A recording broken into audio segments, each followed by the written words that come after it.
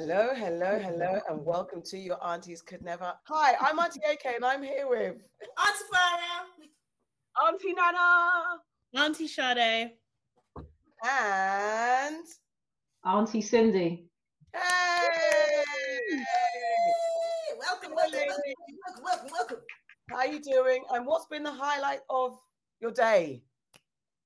It's been knowing that I'm going to spend some time with you guys. Honestly, it's been a really rough day. Like I've been cleaning and moving things about. So actually just to sit here and have some kombucha and chill out with you lovely ladies. This is actually the highlight for real. Yay! Aww, that's so nice. I like that. Thank you. That's so sweet. Thank you. I'm going to use that back at you. Yeah. The highlight is having you on the show. So yes.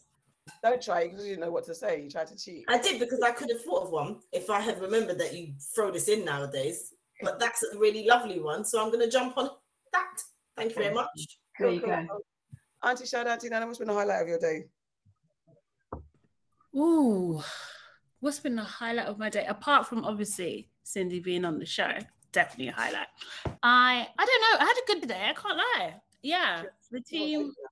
Yeah, we're just getting through some stuff. We've got a lot of work to do, but we're delegating and everyone's taking responsibility and things like are going smoothly. And I do have a highlight. I'll try and do it quickly, but I've been looking into the Mandela effect, and we basically done a test today with the team about who remembers what or who thinks they remember stuff, and that was quite funny and entertaining. Auntie Nana. Highlight of today was I was watching Stephen Bartlett. I've been binging Stephen Bartlett's Diary of a CEO, and I can't remember this woman's name. It escapes me now.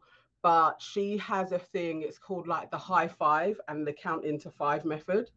And yeah, for the first time, I'd watched her do her TED talk on this and never did it. And today I did it and literally did start laughing and got like a little rush of a high. So that's been the highlight of my day. I high-fived myself in the mirror. So you go to the mirror, you look at yourself properly and you high-five yourself and you get like a little adrenaline rush. Okay. Try it out. What's the science behind that? That seems quite... Because a high five is generally, your brain is wired that it's a congratulation. Like generally, if you give somebody a high five or you see a high five, it's always like a praise or in celebration or a well done. So to do it to yourself, you generally don't really praise yourself. Some people, I don't. So you do that every morning and then you give yourself, you like reset your brain to be like, well done, congratulations, you're a great human. That's the thing. Okay. I like that. I might try it, see what I'll go on. Okay. See how it goes. I have thoughts, but I guess we have to move on. We do. No one's surprised. All right, Auntie Farah, warm us up, kid. Okay, so I'm actually going to try a thing and share my screen. Oh my God. Basically, Tiny. on social media this week, You need to make it bigger though. Going around. So basically, these words is Black British storytelling phrases, okay? Okay. Mm-hmm. And the words are, them ones there, red hair tear, so then, tutus, I clocked on, calm, mind you, and boom. So I thought what we would do is play a game called, Yo, whose line is it anyway though? Okay, let's go. This sounds fun. Okay. So I'm up for this. I like this game. So we're gonna go around the room and you have to incorporate one of the words into the story. Okay? Okay. As soon as you've said it, Okay. unless don't make it the first thing you say. Yeah. Oh. Like say a sentence and then say something and then you stop. And then someone else says a sentence and then throws it in there. Okay? All right. And it's just one each time, yeah? one each time. Yeah. Yeah. Okay. Ready? All right. Yeah. Okay. All right. Boom. So I was talking to my man and we decided to go out and it was hailstoning. So we didn't know what to do. So I called up my friend AK and... Always going backwards though. Oh, God. Called up my friend Nana, Auntie Nana. Go on. Auntie Nana. Jesus. Tutus now. Bare hailstones just licked me in my head. I almost got knocked out on the floor, but then I had my phone in my hand. I was looking at the phone and I managed to dial somebody's number. Auntie Farah. Because Nana couldn't remember the alphabet. So there I was, minding my own business, and I get a call from Auntie Nana. She's all red. The hell cells are licking me in my head. I was like, but what do you want me to do about it? So then I thought, why don't you call Auntie Cindy? Yeah, but 2-2s, yeah, and I just like clocked that this was a madness. So I just said, listen, you lot are all mad. So I'm just gonna like call Nana, because Auntie Nana, because yeah, she's the right person to chat to. You get me? All right, calm. I made sure that everyone like chilled out a little bit. You lot are going on my nerves, going on and on. So I was like, mind you, yeah, what I feel when it comes to you lot calling me and bugging when I'm doing things, I need you lot to leave me the fuck alone. So I just like hung up the phone, went about our business, and then once there, that's what it was. I think that was pretty good. I'm not gonna. That was pretty good. I know it. I'm still on the floor, concussed from Hillsborough, and none of you helped me.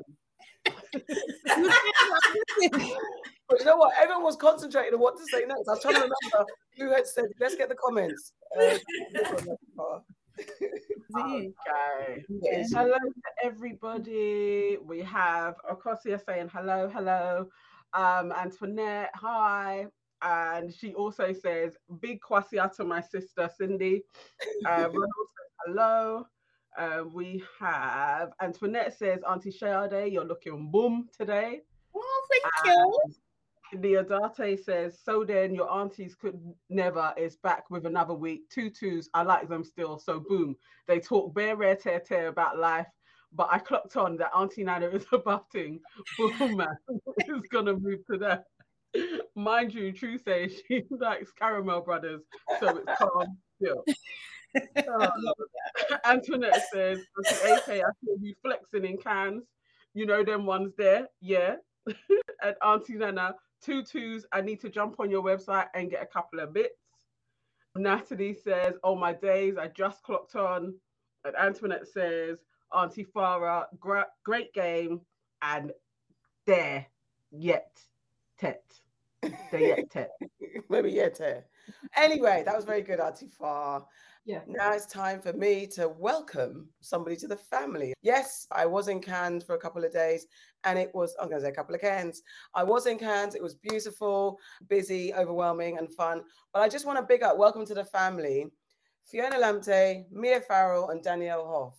3 women that I spent my time with out there. Fiona Lamptey is a big wig at Netflix. Mia Farrell is a big wig at BFI. And Danielle Hoff is an up-and-coming big wig producer who's doing big things on a rise. And it was just wonderful to be Black women in Cannes. Mia Farrell, I have to give all my love to Mia Farrell because she hosted me. I crashed with her because Cannes ain't cheap. But it was lovely to stay with her. She was a brilliant veteran of the Cannes Festival. So she took me around and graciously got up at 5 a.m. when I rocked up from going partying. And Fiona and Daniel were my codies in going out up and down. So it was just really good. And when you do emails and you're doing work and you meet people in that kind of a way, it's different when you chill with them out in a space and you get to know them differently. So the girls really got to know each other in a different way, and developing and growing new friendships is always wonderful in life, especially with formidable Black women. So I want to welcome Fiona Lamptey, Mia Farrell, and Danielle Hoff to the family. They're a mixture of aunties and cousins, I think, and sisters maybe. All right, and now it's time for what? Oh no, hold on, pause. As you're listening to this show, please don't forget to add your reviews to Apple Podcasts. There's commentary stuff what you can do on Spotify. Wherever you listen to this podcast, please add your comments and get us to the top of the ratings and make us aunties, rich aunties, so we can continue to give you wonderful, rich advice. We also have a Patreon. So obviously sign up there. We have 3 tiers. Make your choice. And that's www.patreon.com/your aunties could never. Now it's time to get into what have you heard. It's where we discuss the stories that's got us talking in the news. And when we got a guest, we tend to mix it up with a bit of popular culture too. So we have a couple of stories to get through. And then we got, okay, we can just go. Auntie Sade, go your news or culture story. What do you want to go for? Oh, they're both good. We'll do both of them. We'll get through. Okay, cool. So my news story is basically, so guys, remember when a couple of months ago, like when the Ukraine war started, the government thought it would be a good idea if the Ukrainian refugees were to come over and stay with families in the UK, when they should have really just put them up in their own housing. Our government's cheap. There was this program and people could choose, I think they could near enough choose someone to come and live with them. One woman decided to live with her family, and after 10 days, she stole the husband, basically. So this couple's been married for 10 years, they have kids, and this Ukrainian woman comes into their family and literally breaks up their marriage in 10 days and runs off with the husband and the dad, basically. And my question is, it's a controversial one, but should she be deported? What do you guys think? I didn't know he was going to go there. Bait. It's bait. It's bait. I personally think that he was already cheating with this woman. If you look at the story and you look further, it's just too bait. It's too suspect. So it's a nice headline and it's great for people that are like, don't want to have Johnny Foreigner in this country. And I know you're not alluding to that, Sade, but I do think that they had a connection already and he just used this as an excuse and that was that. Wait, you think they had a relationship before and then he brought her to the house? He was the one that went out of his way to go and find this woman to say, oh guys, we should do something really noble. I'm not trying to stereotype men, but I just don't feel that it's a dude of his age and everything that's going to say, oh, let's go out and help some refugees and have them stay with me and my lovely darling wife. That's why I feel it's a bit bait. I just think it's a bit suspect. Oh, wow. I definitely feel the same, but I feel the same to the point where I reckon she wasn't even in Ukraine. Now, I'm not saying she's not from there, but what I am saying is that she wasn't actually there at the time. This is just a real good excuse to get this chick up in your yard and to do what you want to do in it. That's what I actually think. There's no way that he left his wife after 10 days. And if he did leave his wife after 10 days, he'd already mentally left her previously. 10 days. You'd have to be some different type of bread to make me leave anyone in 10 days. 10 days. No, come on. She was here already. It does say she traveled from Kyiv to Lviv into Poland, then on to Berlin before flying to Manchester to meet Tony after securing her visa at the beginning of May. So I guess for a news article and journalists doing their due diligence and reporting and researching, they'd have to verify that, or they'd say allegedly. And they're not saying that, they're saying that these are the facts. Which newspaper is it? It's a very reputable paper called The Mirror. So technically, they could say what they want in it because they've been known to. No, but they actually can't. You lot have opened up a can of worms. My point is, that makes me think, if I think about it, and this is absolutely true, the other layer of when people are like, when you're applying, say, look, we'll take some refugees, but the status of the refugee has to be a certain criteria. You have to be potentially ugly, and it depends on your level of woman. But it's what I'm saying. What would people would have to do that? Because people, like, she's got to be ugly, maybe have something going on where something that's not going to disrupt your happy home if you're an insecure woman and you're queer. This is bait because even in if it's the Mirror or the Metro, like what they do in those tabloids, there are pictures of this new couple together posing. Yes. So it's very orchestrated. It's not just the woman scorned talking about it and being upset with a mugshot of her ex. It's literally like juxtaposing this new couple. So I just feel like it's just not a straightforward. But I'm just going with the facts that this is what's happened. So this is what people might have to start considering when applying to be a helpful benefit, like a helpful, not benefactor, someone who's supporting these wonderful, doing this work, being part of this worthy cause. You've got to consider some things. If it's a man, you don't want to be getting some hot Ukrainian with muscles coming into your yard. He might have to be overweight, short, all the things you think your wife won't be interested in, all the things you assume your wife won't be interested in. And there's women at home, like those rich housewives, when you're hiring a maid, you're not hiring some fit young maid. You want to hire a matron-looking woman because you don't want your home to be disturbed because you know what happens when you're out and your husband's saying, oh, she's out. And now look at this sexy young maid that's coming to fluff her around my balls. What the hell? Now you got to stop coming up with these one-liners. Oh my Fluffer around my balls. That was interesting. I think you're right. I think that he was probably like chatting to her before. That sounds about right. 10 days, gave it 2 weeks, and then they ran off. But I saw there was a woman that did a TikTok, like the superimposed, and she was like commenting on the story. And then the wife came under it and was like, I'm the wife that you're talking about. When he comes knocking, when she leaves him and he tries to come back to my house, the door's going to be closed. So maybe he has form for cheating. He definitely this is just the biggest humiliation, because that post picture, that is out of order. Like, I'd want to kill somebody if I was really like, I've been with this man 10 years, 2 kids, and then you're going to leave me for some bird after 10 days. You couldn't even just sleep with her, just have an affair. You had to leave me. That's really deep. No, the picture. Leave and then go to the papers and pose. But they have to fight. They have to get some money because they have to start their new life together. No, they get the £350 a month from the government. Like, it might be tied to the old address, so it might not work out. So they need to get the money. So, like in the article, it says that Laura, the wife, her concerns grew further when Sophia, the temptress, would put on makeup and style her hair and wear low-cut tops around the time Tony returned home from work. And it's just like, what the fuck? So what I'm saying is not wrong. You must vet your immigrants when you're bringing them into your house. The refugees, you have to have a process, have a criteria for the type of refugee you want in your yard. If you don't But want honestly, though, if you was married and you had a refugee in your house and you could see that they were physically changing their appearance when your husband came home, are you waiting 10 days? I'm not waiting 10 days, babe. You got to go. It's not working out. It's not working out. Get out. So where can you send them to? Because they're like, you got to look after them. It's not like foster care. You don't have to look after them. Humor, you can drop them anywhere. No. Like a cat that you don't want anymore. Fire station, police station. Can we move on to your culture story, Auntie Shana? You guys are bad. Sorry.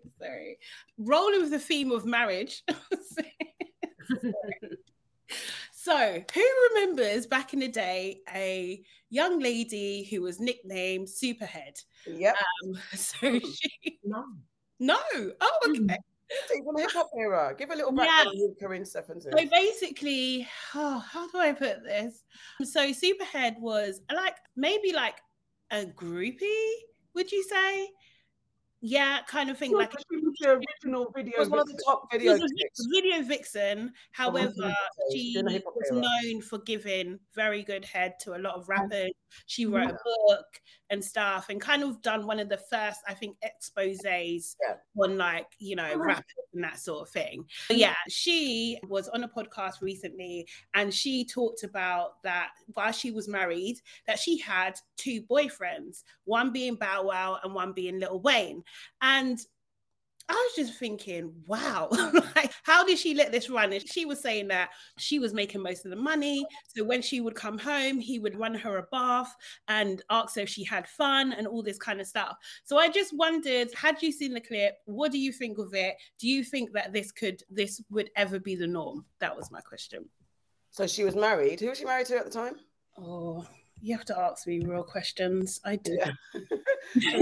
So she was married and she had 2 boyfriends. Her husband isn't famous. He wasn't famous. Okay. So she had a husband and she was normal dude. And she was running 2 boyfriends at the same time. And you want to know if this will be the norm in 2022 and beyond. Could it be the norm? How far away is it? Are we from this reality? I think there's a load of bollocks about this whole polygamy thing that you see like being regularly talked about in many sort of circles online. And I think that people like the concept of it, but actually when we get down to the brass tacks, few have the sexual maturity to actually be able to share in an effective way. So my answer to you is no, I don't think so. Yeah, because I just don't think that we're nowhere near evolved for that. I'm sure that it does work in certain situations. There's always exceptions to the rule. But yeah, no, that's just how I feel about it. This feeds into my latest new theory that I have, that monogamy is a scam. And it's a scam so that men have constant partners. And so they've introduced this kind of way of being where it's like there needs to be a man and a woman in a relationship so that they can always have access to a woman.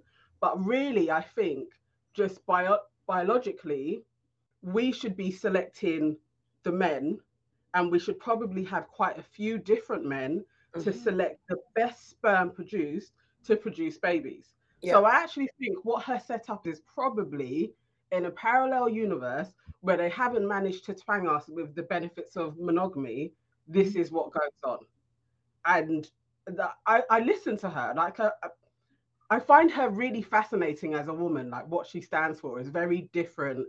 And she's not a feminist. There's probably another word for her that is very much like female dominance, but not at the expense of saying that masculinity is bad or men are bad. It's just genetically we have the things to keep on reproducing, and we need the best materials from men in order to do that. Yeah, I would hope that maybe, probably not in my lifetime, but that would be how the world was set up. I definitely think it would be great to break down the stereotype or the brainwash that women can't have more than one partner without being considered a superhead or a super hoe or them such and them so such. So I like the idea of actually, definitely when the world was created, the way that they blame Eve for biting the apple, it wasn't that. They just needed something to find a way to control us. Because when you think about the way men, we've had a couple of conversations about men and their evolution, and when some certain man's king passed away recently, the sensitivities and insecurities of what this person has left for them is exposing. And a lot of the vulnerabilities come from the fact that they cannot take the heartbreak of being broken by a woman. They cannot take it. So there's so many oppressive rules in place for women that's really crunched in and bound in our sexual liberation, that it can only be through fear. Because that's what they did to Black people. They put women and Black people in a category where we were children, we were treated like children, treated like idiots, and also were not allowed to read or educate ourselves. There was a point when we were all in the same boat. If you're a woman and you're Black, you're just not going to read. Because why? They knew once we had books and education, we'll ban them all and show how insecure, rubbish white men are in that respect, because they're the ones who rule the world and impose all these fearful rules on us. I don't know if it will happen. I do think we're in the evolution of women right now. So we've got a lot of unpacking to do, and men who are losing their idols at the moment have to figure it out and work out what they're going to do. And after they finish beating their chest, understand that they don't have to be aggressive and angry and they can get on with women in a nice way without feeling scared that we're coming to take over.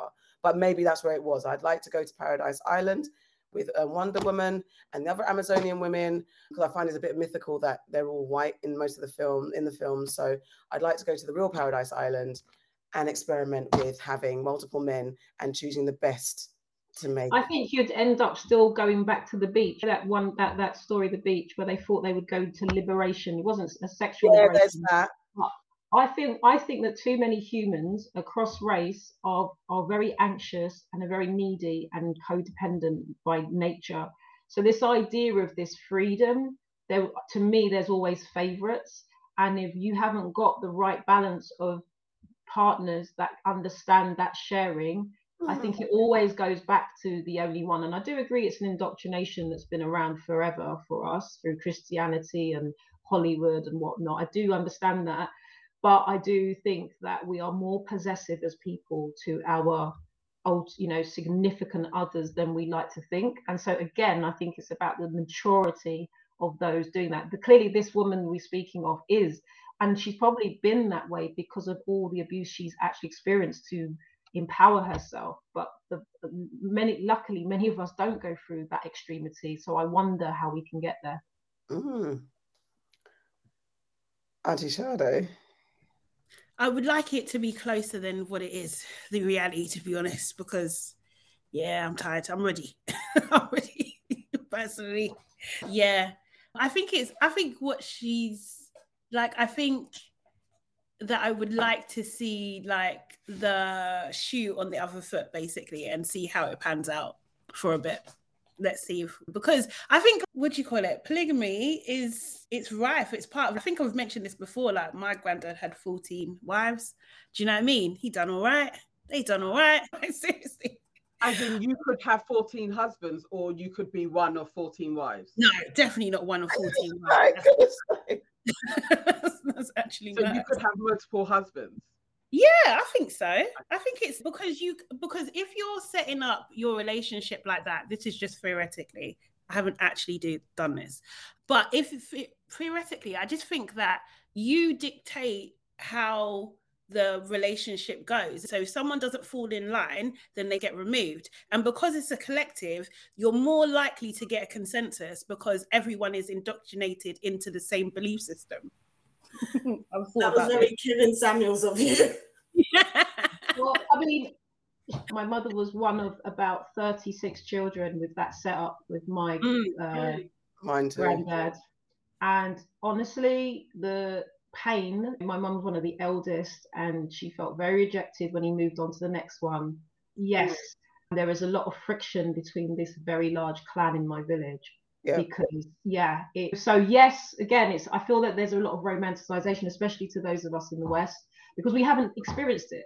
But my indirect experience from my mother is that she and her sister were very unhappy about the new woman when her mother passed away, and then he went off to have kids with other people, and it was all agreed, but there was a lot of bitter matriarchs in that whole situation that I still now contend with. Some family members I don't even talk to, blah blah blah blah. So they didn't do it in a mature way. Do you know what I mean? They just didn't.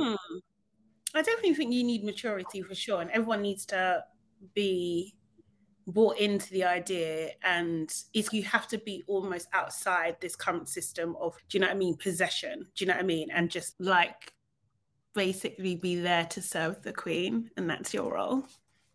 I'll leave it there. Auntie Farah, you've not commented. Yeah, I don't know if it's ever going to happen. I was just thinking about how I would be in that situation. Firstly, I'd have to be like Auntie Sade on that side of it. I don't want to be one of many. I don't want to do that. And then I was thinking about the benefits. I don't think I could really do it, but I was thinking about the benefits if I was to have a bag of man just at my disposal. None of them have to live with me unless I want them to. I could have one come over on one day to fix something, one come over the next day to fix me, one come over the next. And then when they irritate me, I literally just do not have to see them. I just move on to the next one. But they're there to serve me, and I don't know. But then I feel like that's too much energy as well, like trying to control all of that. I don't know. I don't think in reality I could do that because when I'm in a relationship with someone, I like to be in a relationship with that person and have that one-on-one experience and that closeness. So I don't know if I could actually spread myself that thin. And I can also see, like Auntie Cindy said, like how that could be problematic for children involved as well, unless it's dealt with in a very open and honest way where they understand everything and every child is treated the same. And I don't know if that's possible. Sometimes that's not even possible when you have a step parent and it's just one step parent. So yeah, I don't know. That's why I was quiet. In an idealistic way, what could happen was at a certain, when you hit your womanly rite of passage, our rite of passage is going to a paradise island and understanding the ways of man and picking and selecting and without judgment. So you can sleep with a man or talk to a man or have really understand man from the perspective of being a woman that's developing and learning how to be themselves in a relationship, all that type of stuff, just getting room to understand man without it being dictated to by man. And then when you've understood it, maybe you pick a man from Paradise Island or you go back into the world with your knowledge and then you can pick better, because I think we're under pressure to be married. Like a reality show. Sounds like a reality. Well, it could be that. It could be that. But it's like, because men have their rites of passage and all this type of stuff. We don't really have many women's kind of rites of passage to really understand ourselves. And especially as we are, carriers of life, we should be aided a lot better in selecting better mating partners, and we're not. I don't think we have the right tools given to us. So if we could go off somewhere and learn that without men telling us how to do it, that might be the middle ground. I like that idea. Just thinking of the two men that she went for, though, Bow Wow and Lil Wayne. they are like the worst specimen of man, in my opinion. Like that is, could you pick any? You could throw in Future, and she would have Future, Nick Cannon, maybe Drake, and then she's got all of the really. But Bow Wow and Lil Wayne, wow, that's interesting. Lil Wayne has a lot of women around him. Like, it seems to juggle lots of chicks. He does attract some interesting women. But anyway, let's get the comments. Okay. So Antoinette says, it's called an Adam's apple for a reason. Adam did it. He picked the apple and told Eve to eat it with his man of the house in charge type vibe. Victoria says, wasn't it the other way around? ? And Ronald says, what do you do when each of the multiple partners has multiple partners? It doesn't work like that. It don't work like that. They're not allowed. This is what is it, like a pride of lions, but reverse genders. That's what that is. Sorry. Moving on. So what I have heard is a really sad story, actually, to make it a bit more serious now. A young boy at the age of 11 from Arbotilary, his finger after fleeing bullies. Raheem Bailey caught his finger while climbing a fence to escape, and after 6 hours of surgery, doctors could not save it. His mother said her son goes to Arbotilary Learning Community and was subjected to racist abuse and bullying because he's small for his age, and obviously he's black. Gwent Police and Blaenau Gwent Council are investigating what happened. She said what happened was, and the mum went on to say that on Tuesday, her son was attacked by a group of children who kicked him when he was on the floor. And as he was trying to run away, he got caught up in the fence. And they're saying he's home with his family, but he's struggling to understand what happened. And what really broke my heart was that he said she said that he says, Mummy, I didn't lose a finger. I was just having a really bad dream. I'm having a dream. That really broke my heart when I was reading that. So it's just, again, another one of these stories where police or authorities have failed to take action when a black child is in distress. I have no question to this because we've had this many discussion, but I guess it's just a story to bring to light. If you guys knew about it, how you felt about it, but it's just in the air to quickly discuss. So she has actually made a video statement today. And one of the things that she talked about was that the school sent out like a letter to all the parents, and they said they were concerned for the safety of the teachers and the pupils. And she was like, maybe if they had been concerned about the fucking safety of my kid, we wouldn't be here. And it was a generic letter. That's why she got it. A letter or email, I can't remember, but that's why she got it as well. And I just thought, they have failed her son. They reported the bullying. It wasn't the first instance of him being bullied. They reported it. And they have just failed him to the point where, thank God, in a way, it's just his finger. And it's awful and it's disgusting that this boy has had to go through this, and he has to now get a prosthetic finger and go throughout his life like that. But thank God that it was just his finger, because it could have been so much worse. And the school knew what was happening to him and did nothing. And like you said, I don't know what we can do. We always say, what can we do? What can we change? Blah, blah. But I think just highlighting the epic fail of this school and the system that he's in, hopefully somewhere along the line, something will change. I saw this story and I echo everything you guys are saying. Maybe a slightly uncomfortable truth tangent here, but when I shared this story, I said, I live in London, I live in Peckham, and I've always lived in South London. And I live with my kid and my husband, and we live in a 1-bedroom. At the moment, we're going to probably get a 2-bedroom somewhere in South London. We know how expensive it is in London. And I hope that when I say this, people don't think I'm trying to blame the parents here, but it was just another reminder as to why I wouldn't want to chase a bricks and mortar, ideal, which is what we're always encouraged to do as we become middle-aged. Oh, why don't you live outside of London? Why don't you have a garden? You'll have better space. I've never done it because the mental health or well-being of my child is more important than the space I live in now.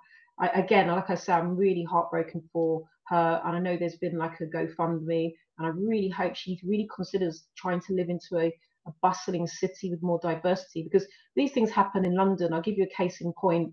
My husband went to Peckham Pulse the other day, and basically a white man and a white child of no more than 3 or 4 called a number of black individuals in a locker room monkeys. Oh, daddy, look, there's a monkey. Right? So it happens here in London. Let's not pretend that London is this oasis. I'm just saying that the way that the system is less systemically racist is the issue for me. So I would rather be in my safe, black and brown, diverse space where if something is to happen to my child, there is more likelihood that I hate the word ally, but for the point of this conversation, there are a few more allies within the system that have understood the need to support my child or black folks a little bit more than up there in Welsar.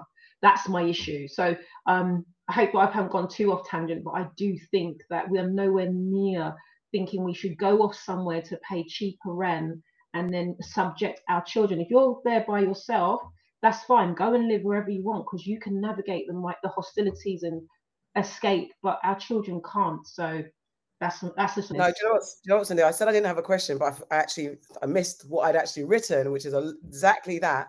I said sad, but what's the conversation around the rehousing waiver sending poor non-whites to outside London? What's the duty of care for that type of relocation? So you actually hit the nail on the head of where I wanted to go. That's it. So I'll throw that out to those of you who haven't commented. Along the lines of what Auntie Cindy said, rehousing, living outside of London for maybe affordable or by force, you have no other option when the council has relocated you, because that's it, you have to go. Where's the duty of care for that type of relocation? How do you fortify yourself and your children in a space like that that's not welcoming to you? I think for the 2 Black Welsh people I know that were brought up in villages, they're both mixed race, and the stories that they have told me about being in school, I think I have a very large fear about going too far outside of the M25 for that reason. And to be the only Black in a village, I think is very dangerous. And we're not at a stage where it's not dangerous. And I'm always a bit like, don't people know what happens to Black folk when they venture that way? Like, I know somebody's got to do it. And yeah, you may be brave and you do it solo, but when you involve kids in it, I do feel that there is a lack of responsibility, and I wish them all the best. And I'm really glad that the community has got together and now their GoFundMe is at over 100K. But with that, I really hope she does get the prosthetic finger that she's after and they move. And even if you still want to be in Wales, but you move to like Swansea or Cardiff or somewhere, because that was also a factor. They were so far away from the city where he really needed care. It took them hours to get to the hospital. And this country is not there. We are absolutely not there yet where you can be out in the sticks and expect people to take your pain seriously. You can't. And also, the other thing for parents is, and when I worked in schools, you would see it a lot, when a child is saying that they're being bullied, I really wish people would take it very seriously and remove the child until you're like the school is doing something about it. It shouldn't be that they're still going in, because you see it escalating. And even when you bring parents in, and it's from a privileged position, because if you've got to go out and work and you're thinking, I can't have my child at home, but there are extremes that take place when you just keep on feeding your child to the wolves, and the school and the teachers are not doing anything about it. They're just like, oh, just be quiet in the class. That email or letter that went around is exactly what happens in schools. It's like when you talk about the fuckeries that they've done, then they try and come onto you like, now we're in danger. And they did that with Child Q. Same thing. It's, oh, now our school is unsafe. Our school's out there. What about the other pupils? And then they start guilt tripping the family and the community at large for being like, no, this is out of order. I just hope that this serves as another lesson to everybody else, that if it's not going well and you really there's a problem with racism in your area, take it very serious, because it should be treated like it's life-threatening.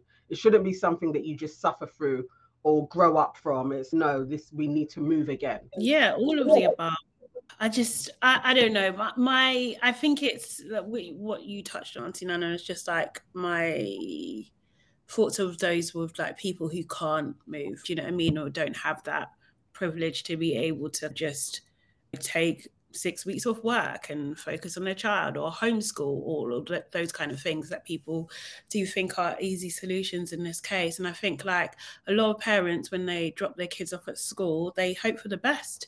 Do you know what I mean? And they have to, because they're in survival mode, and there's very little that they can do to actually change their circumstances in a short amount of time. And it's just, I don't know, I feel I'm just very frustrated, because it does feel like there's very little that can be done. So again, I just feel like a bit like powerless, because literally, how do we help those people apart from like fundraising and all that kind of stuff? The problem is it's out of our control. In inner city areas in London, there are programs to move people out.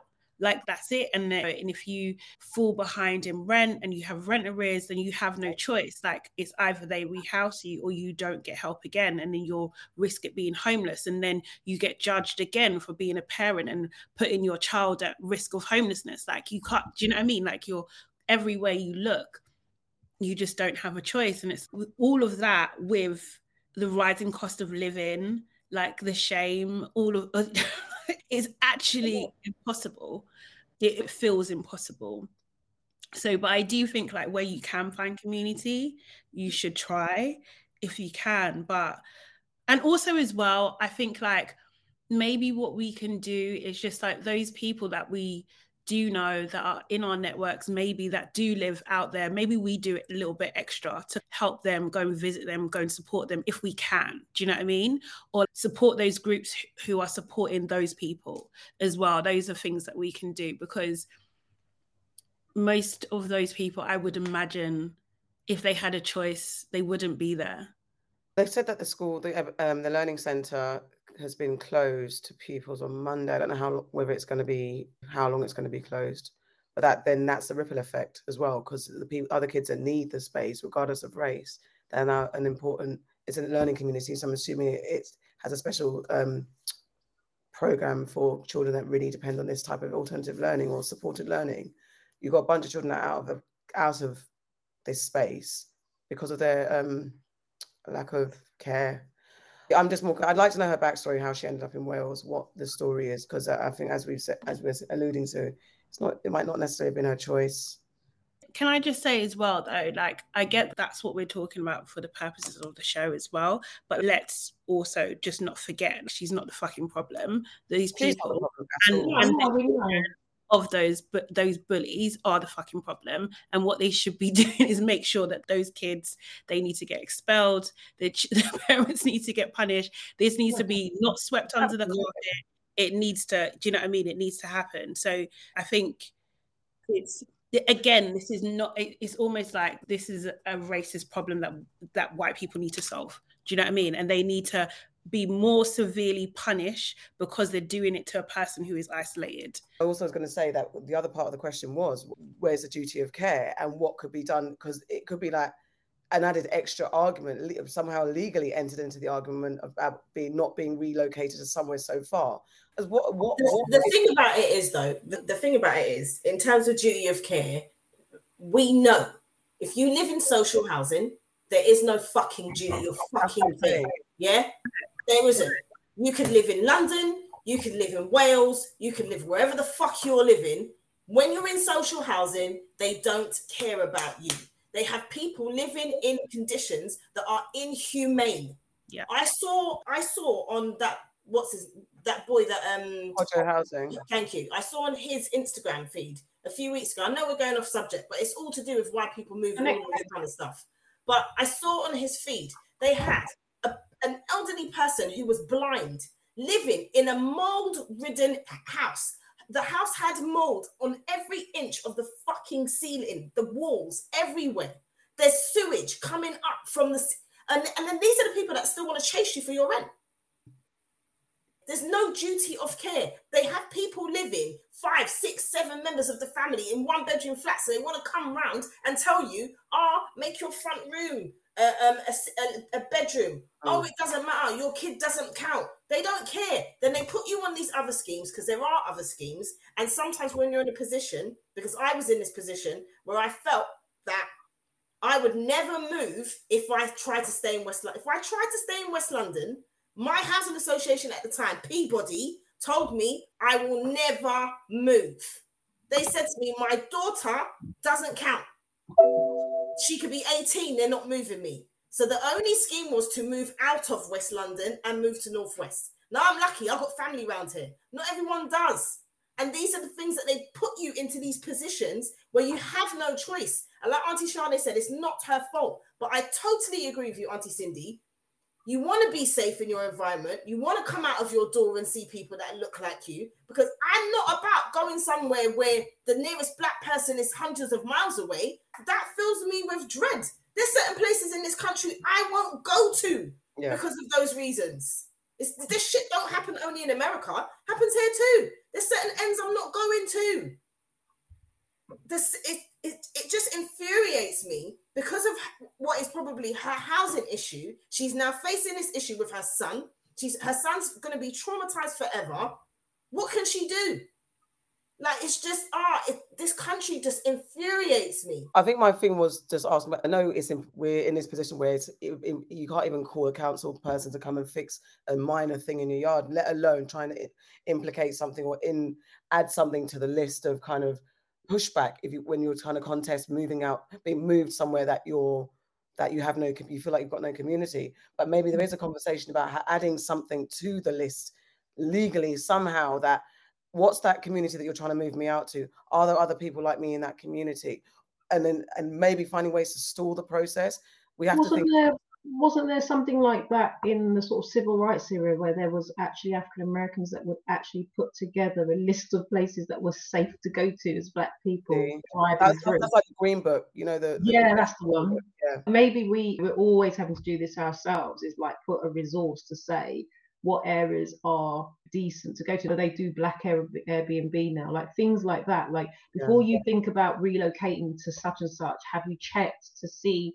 And maybe it would be a bit like a TripAdvisor, where people would just actually comment on their experiences in these areas. That could be actually a really good resource tool, just for people to know. And my only issue with that is, like, sometimes when the council or housing association, whoever the head it is, that is saying that you're going to move here, you've got one chance. You say no to them, and they say that you're intentionally homeless. Yeah. I was going to say that the system is not made to help us. No, it's not. But also having that documentation, because sometimes that footprint of conversation can contribute to some bigger argument if you've got something going, or a community of people that say, look, if you want to know, we point to this black TripAdvisor or black community advisor, and there've been enough comments to say this area is particularly and also it's all those things. When you have an racist incident, again, it's us doing the heavy duty labor. It's not on us, but these are our survival tips. Whilst we're in these positions, it's our survival tips, not us solving it, but protecting ourselves for ourselves.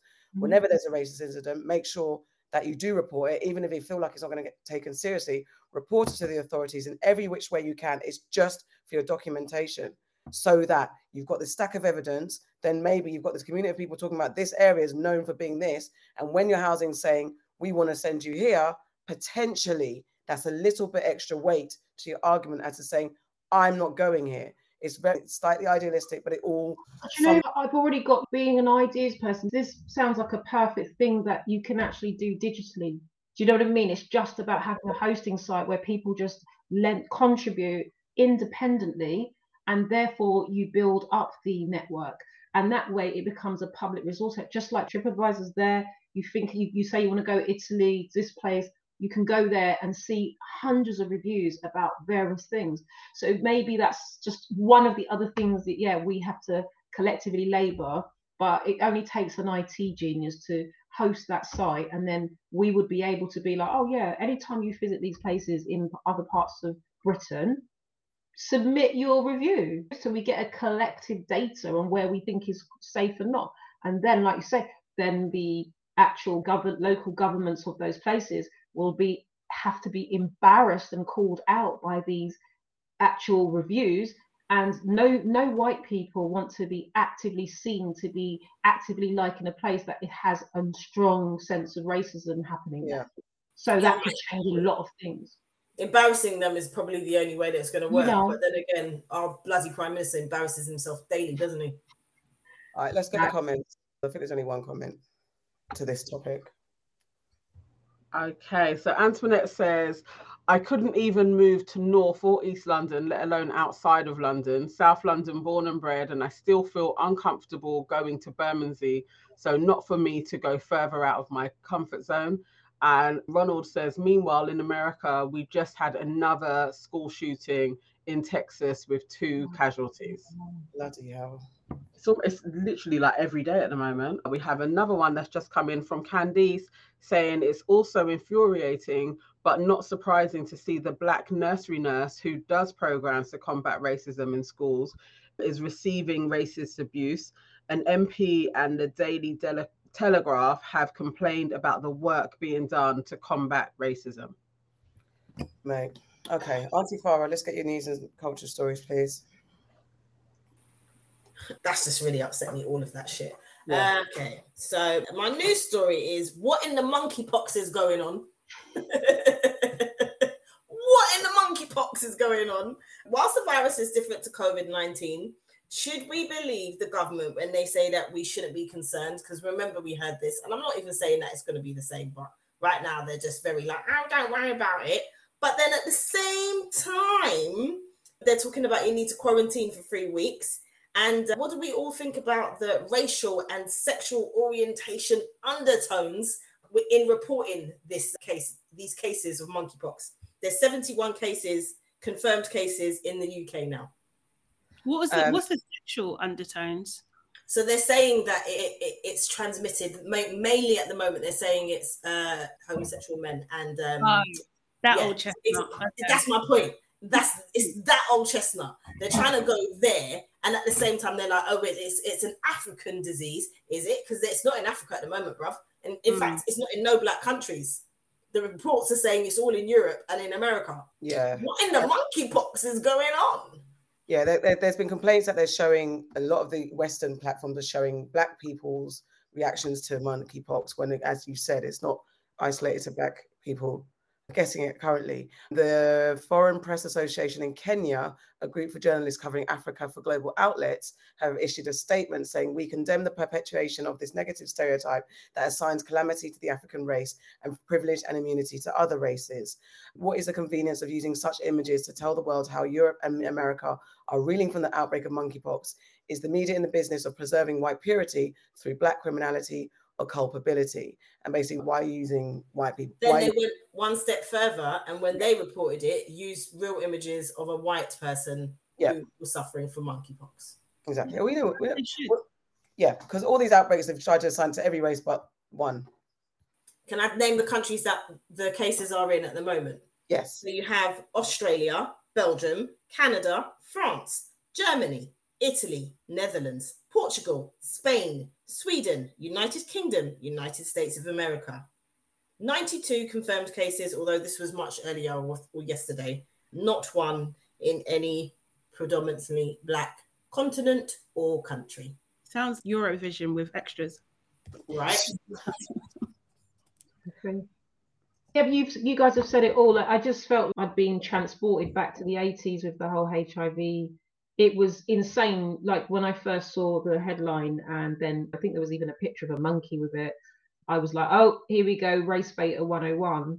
And then I saw that it was targeted to the gay community. I was just like, do they not think we have memories and receipts about this? I'm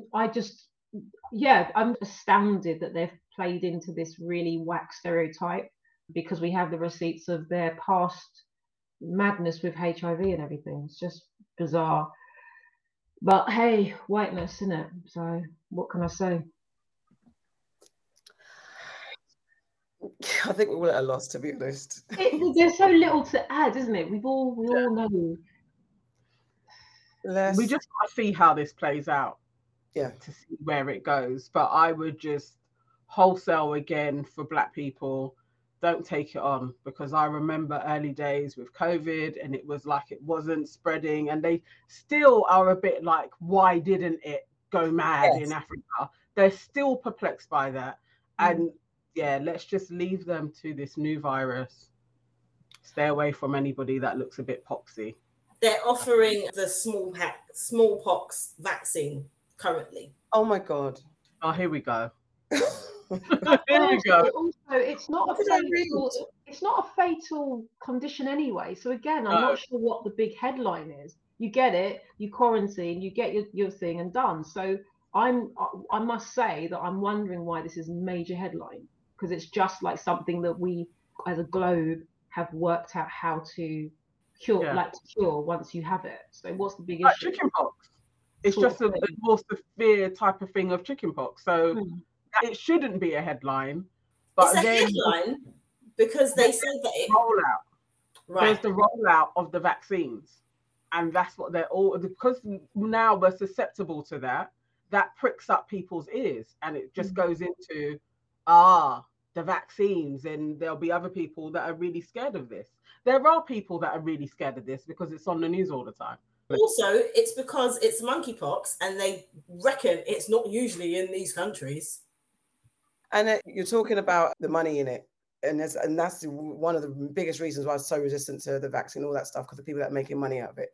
And I noticed something. This is an old article in Forbes, I say 21, but I saw something on Insta or one of the social platforms saying that how nearly 500 people became billionaires during the pandemic year, and a lot of those billionaires came from the pharmaceutical industry because of the vaccine business, the business of vaccinations. So the fact that could also be my mad today, but the fact that I traveled to Nice and I had a literal ridiculous panic because I forgot to do my COVID test. And the fact that I ran, like me and my daughter got a cab because we found a place, got a cab, got the test. The cab was £15. The test was £35. The cab back was £15. Ask me who checked my COVID status anywhere, anyhow. Oh, wow. Of my whole journey. Even at the airport, I just walked through like back in the day. So why the frick did I do that test? Why? And that's what, about £60, £70. Yeah. For nothing.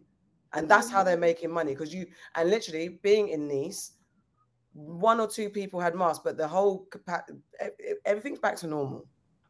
So why the hell am I still taking a test? And if I didn't, and trust me, I bet if I didn't take that test, I would have got to the airport, I would have had all the issues and not been able to go anywhere that day. Law of averages, all that, whatever happens. But yeah, so they're just making money. And when I don't know why they want us vaccinated. I don't know I'm countering what I'm saying. It's a business now. So they're making up all these things to make us get scared. So we just keep churning it out because cost of living is getting worse. People aren't buying and spending because they can't. The logic of the people that rule this world is so dumb. You've made the cost of living sky high. People can't buy nothing. So then the next thing is scare us to feeling like we're ill and going to get vaccinations. It's just, the logic isn't logicking. It's so dumb, so backward. So anyway, moving on. Sorry, I don't know if I've made this up, but I swear I read somewhere that I think it was Dominic Cummings came out and said that there was lots of companies, pharmaceutical companies, that basically blackmailed the government into paying lots of, that was out there. Yeah, I didn't make that up. Okay, I need to find that story. That was the media, wasn't it? The media, it was newspapers, wasn't it? I'm sure I read about pharmaceutical companies like demanding that Britain was one of the first to roll out. So they basically had to put up a lot of money while they were still in trial period to be like one of the first. But he was he was being blackmailed over it. He didn't actually really want to do it, but because he was painting Boris to be really weak, as he does all the time, and a buffoon. But he did this and he spent loads of money unnecessarily. But yeah, I was wondering if I just made that up. Me, I love a John Grisham book, though it's a fiction, but I love John Grisham. That's my one guilty pleasure author. And a lot of information I learned about the pharmaceutical companies came from reading his books. And the way that corporations just can bully governments. It just happens. The rich boys bully each other to push and pull their little money brackets. It's just a farce. But definitely businesses and governments, it's all hand in hand. They bully each other to do things. I don't know. All right, moving on quickly. Auntie Nana, your news and culture. What's going on? Okay, this one should be a quick one. This just tickled me that there is a priest, mixed race priest, called Calvin Robinson, who was actually blocked from becoming a fully fledged priest because he's considered too racist by the Church of England. And so he's come out and has been like, I don't care about the Church of England. And he's signed up to be a part of some Orthodox Christian church somewhere or another. And he's going to be a priest there. But really, my question is just how racist must Calvin have been to have been outed by the Church of England as being racist as a black man? Like, how bad must he have been? Any suggestions?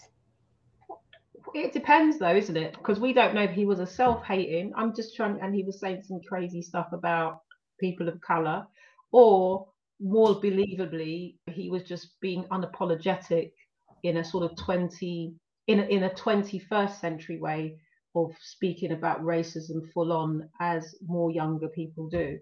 So they don't skirt around it, they just tell you. I think it would have been something like saying that, bottom line, no matter how well your intentions are, how good you are, blah, blah, blah, if you're white, you are inherently racist. I reckon it would have to be some madness like that, where some people cannot cope with that kind of message. Some people find that really difficult to comprehend. No, it's the opposite. So he basically saying that he was called out for or blocked by this bishop for saying that the UK is not inherently racist, and that with Black Lives Matter, he says there are elements of racism in this country which need to stamp out. But while we are seeing everything as racist, we are undermining those racial issues that we need to address. So he's self-hating, the first one. So basically. So I think like with the church, they don't speak on these issues at times. Do you know what I mean? So I can see why they blocked him, because they wouldn't necessarily speak on it in this way. Do you know what I mean? It would have to, something as widespread as racism would really need to come from the Pope to put a position on it, to say do you know what I mean? To say a country is not inherently racist. That's not for you to say as in your position in the Popehood hierarchy. Yeah. Okay, so he's as they say, I don't even know if this is a word, but I guess he's too racy because he speaks about racism. Right. It's not that he's like perpetuating the same white pathology. It's that he's actually talking about it is more of the issue than what he's saying. I still think he's a bit self-hating until. He's absolutely self-hating. Yeah, but it's just because of what he's gonna get attention, isn't he? Because of who he is, like because of his race. It would be a very dangerous thing to empower him, I would think. They would think, and they love control. So he was a TV presenter. Oh, was he? Yes, I recognise his face. No, do you? Yeah, I do. I recognise his face, and this article is loaded with lots of inaccuracies because it says trainee priest, but then it says vicar, because you're a vicar if you're Church of England, not a priest. You're a priest if you're Catholic. So it's just they're throwing words in the article to make it a bit worse. But I think I'm with you when I say that they don't want anyone that's going to give them more controversy than they're going to face on their own, because they're facing controversy, aren't they? Yeah, and yeah, he's definitely self-hating. Definitely, he needs to go and take a bathe somewhere. This reminds me of the guy who became I think we're all old enough. Sunita, So Macho, that pop song. Yeah. The guy who wrote that, it was very a high camp song, as we all know, for those of us that remember it. And there's a black guy that wrote that song and was big on that whole pop circuit. And then he became a priest and became the most anti-gay, anti this, that, and the other type of person once he became I think not a priest, a vicar or something like that, or a bishop. It just reminds me of that kind of strange, because everybody thought he was low-key gay anyway thing. So the guy sounds like he's got issues beyond the actual story is the issue for me. I can't even look at him and take him seriously. So I'm gonna have to. I can't. I see. I've googled and I can't. I just can't. I have no comment because I'll just probably insult him in a way that's not fair. So let's move on. Or get if we've got any comments to that. Okay. Yeah, no, there are a few comments. I think these are from earlier on story.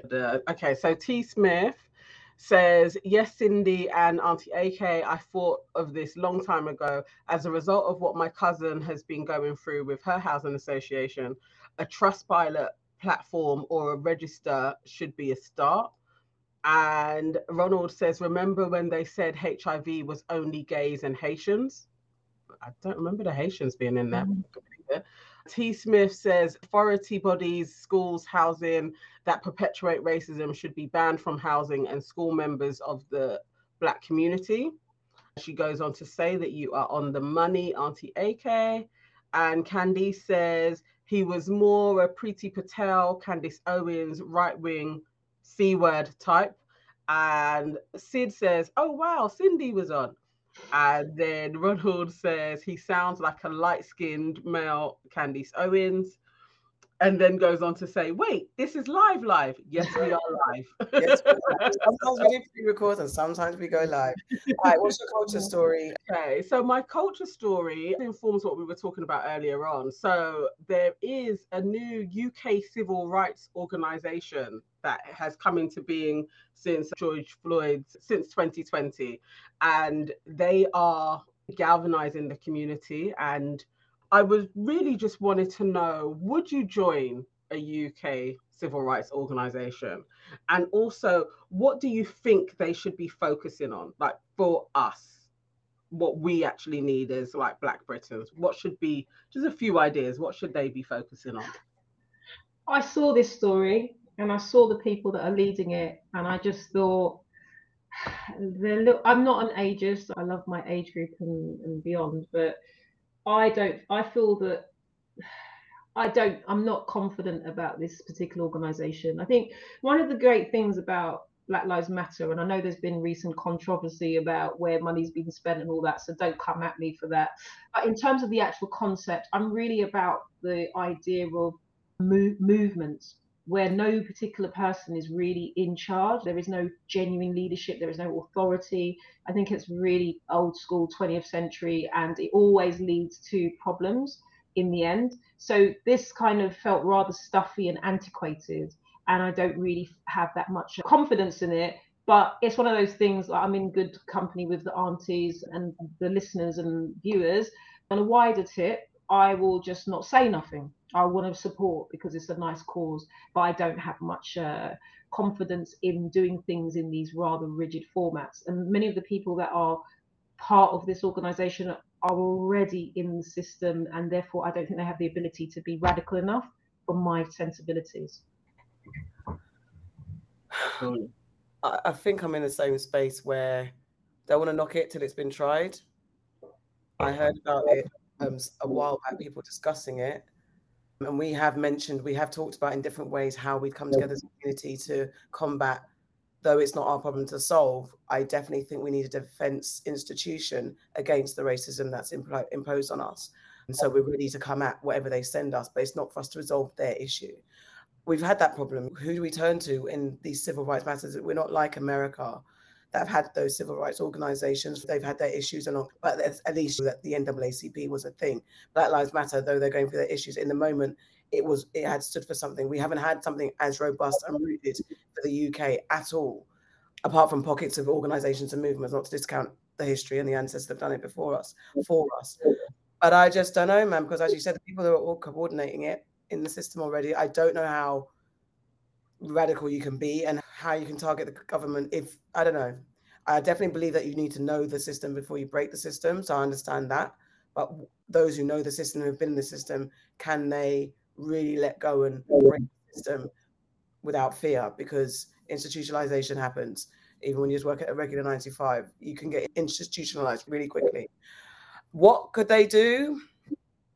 Bro, we need all these things. Relocation issues. We need housing. We need employment. There's a litany of things. Let me wear my hair how I want. Let my child go to school with dreadlocks. Let my child go to school with cane rows. Where do we start? Where are we going to let my child go to school and not be strip searched by a teacher? Let my child not be bullied and come home with bits missing, or not even come home alive. Let me report my child go missing, and then the police actually do something. Don't leave it till they're found and they're doing somewhere. There's so many things. There's too many things.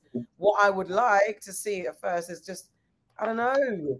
I don't want a town hall meeting. I don't want us to have debates and conversations about what are we going to do. I just want it to be done. And there's a lot to put on these groups. This is the thing. This is what I mean. But also, my bias tends to point out that in this country, it happens in America as well, but because they have got a bit more radical things happening, just by sheer number differences, I guess. I think one of the things that I find difficult here, like I've joined on social media, I've joined many Black groups, community groups. I've given up on many of them because I don't think that some of the issues go beyond some of the basics. For example, I don't think that girls and women are ever represented in these Black community discussions. I think it's also always very reactive to the worst case of racism, and it doesn't really try to address systemic issues as well. But at the same time, I feel I feel bad to criticize it, because what am I doing? You know what I mean? But I would really like to see a more radical takeover. I just don't feel that this organisation, with some of the names that have been mentioned, are going to quite get that right. I'm just having a quick look and the first thing, I'm just like, this is self-appointed. Do you know what I mean? Like, I just can't. Who voted for these people? Who are they supposed to represent? None of them represent me as far as I can see and what I know of people at all. So I just wouldn't even expect them to have my best interests at heart, or the people that I care about, their best interests at heart. It just seems like some elitist BS, really. Do you know what I mean? And it's very similar to when now Lenny Henry becoming our race star. I just feel like there's such a wrong person. Like, I cannot with, I just can't. No, not at all. And the thing is, it's just, we just go round and round in these circles where maybe they have good intentions, but are you really talking to the people who you say you represent? Are you really pushing what they want to be pushed forward? And I just don't think it is. It's just like pandering to the status quo, really. And just ultimately what they do by doing nothing is just reinforcing it every single day. So it sounds like being a Debbie Downer about it, but it really is like, this is literally the definition of insanity, to continuously do the same things and expect different results. It's not going to happen. That's that on that. I'm coming. I disagree. I get all of you guys are saying, but I do think, I think that the people in this incarnation, none of them appeal to me in any way. But I was more interested in, actually, if this is created, maybe there will be like a more younger people that would get involved, and maybe it would have some type of groundswell. Maybe that's actually what we need, because there hasn't been a set UK civil rights movement that has taken place. So maybe if this gets it... Interrupt you, but who's the young people that's on the board of trustees that are represented here? No, maybe once it gets going, they'll come in board. Speak to them. Do you know what I mean? We're talking about, no offense to these people, but Karen Blackett, do you know what I mean? Dame Vivian Hunt, DBM, Kwame Kweki, like Amar, David Lammy, like who are these people speaking to? They're not going to inspire. Exactly, Auntie Sadiq, these guys are, like we've all echoed, are really in the establishment. They are lauded. They are the chosen Black folks that, when middle class hand-wringing liberals want to speak to somebody, oh, I know my friend Kwame, I'll speak to him. No disrespect, they've earned their keep, they've got where they needed to go, but that's what I'm talking about, the radical aspect. Even Black Lives Matter UK did far more because they didn't even choose for people to know them, which made it more concerning and more impactful to the existing establishment. So I do think that it's a radical approach that needs to be done. I don't think that breaking bread on these people's tables, saying, yeah, okay, great, you're letting us do this now, is radical in any way and can actually change anything. But the concept is wonderful. We all know we need something. I just don't feel that this is it. But I will silently be watching, and hopefully I can support wherever possible. But I don't see it with the people involved having the momentum that is required. Do you think the people involved, this could be like, it could be detracting from people that are doing real work, because obviously it's a charity, they're going to want funding sooner or another, or they're going to fund everything, that this could just be another space to spend money to, where it doesn't go to where it should be going to. Basically, funnel systems. Yeah, I feel like I've talked too much, so I'm going to be really quick with this. What I will say is that sometimes we have to know when to step aside. It's not every day you must take the request or the job. Sometimes I get asked to do things because I get asked to do things. So through that, I could say yes to way too many things instead of passing the baton and saying, actually, I know that Auntie Farah's actually really good at this. Can I just recommend this person instead? Because for the greater good of this concept or this project, it would be better like led by this person. So I'm sure many of us do this behind closed doors, but often I might be lazily approached by lazy liberal white folks wanting me to do stuff for the culture and all that. And I will be like, hell no, you need to speak to this person. I am not going to do this, but what you need to do is call that person right now.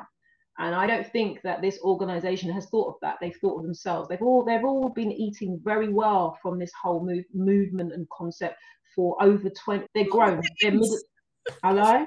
So you guys have the ability to bring the youth them and let them lead. And you can be a consultee and you can guide, but you just need to get the fuck out of the picture, is what I'm saying. Okay, we got there. All right, we could move on. Do you want to do the tank story or move on? We can. All righty. So now it's time for my favorite moment. Aunties, get in your business. Aunties, get in your business. Aunties, get in your business with Cindy and the phone. Aunties, get in your business. Aunties, get in your business. Aunties, get in your business with Cindy and the phone. With Cindy and the phone. Hey, with Cindy and the phone. Hey, with Cindy and the phone. Hey. Hello. So, how can I help you? That was the extended version. Isn't it? Even I was like, all right, we only needed one. Hey, don't you dare come at me for the wonderful intro. We are joined by a wonderful lady, and we're going to get into your business right now. So please introduce yourself and tell us what it is you do. Yeah, go on. Hi, I'm Cindy. I said I was a multi-potentialite. I found that word not that long ago, and it's just a really wanky word to say that I wear many hats.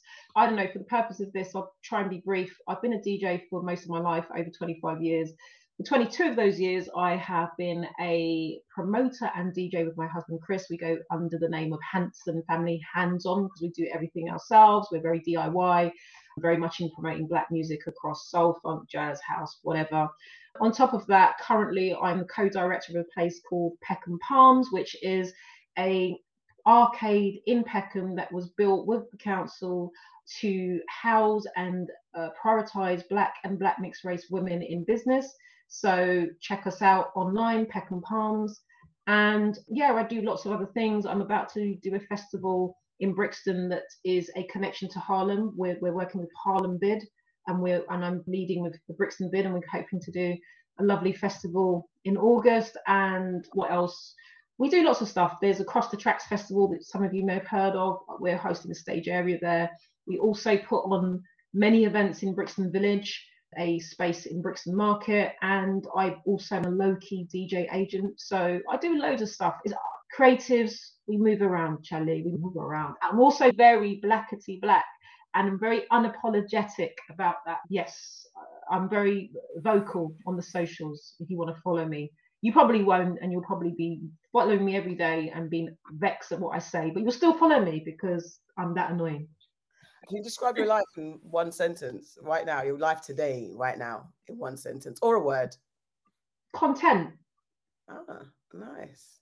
I like that. Hmm. I like that. I like that. Nice. All right. So you said that you were just talking about your company and saying it's your company Hanson or Hands On. Could you tell us what it means and how you started it? What it means to you and how you started it?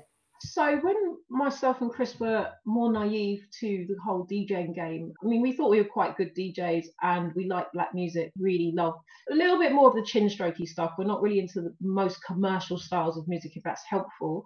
What we quickly learned was that there was a monopoly on sort of jazz and funk and soul by white men.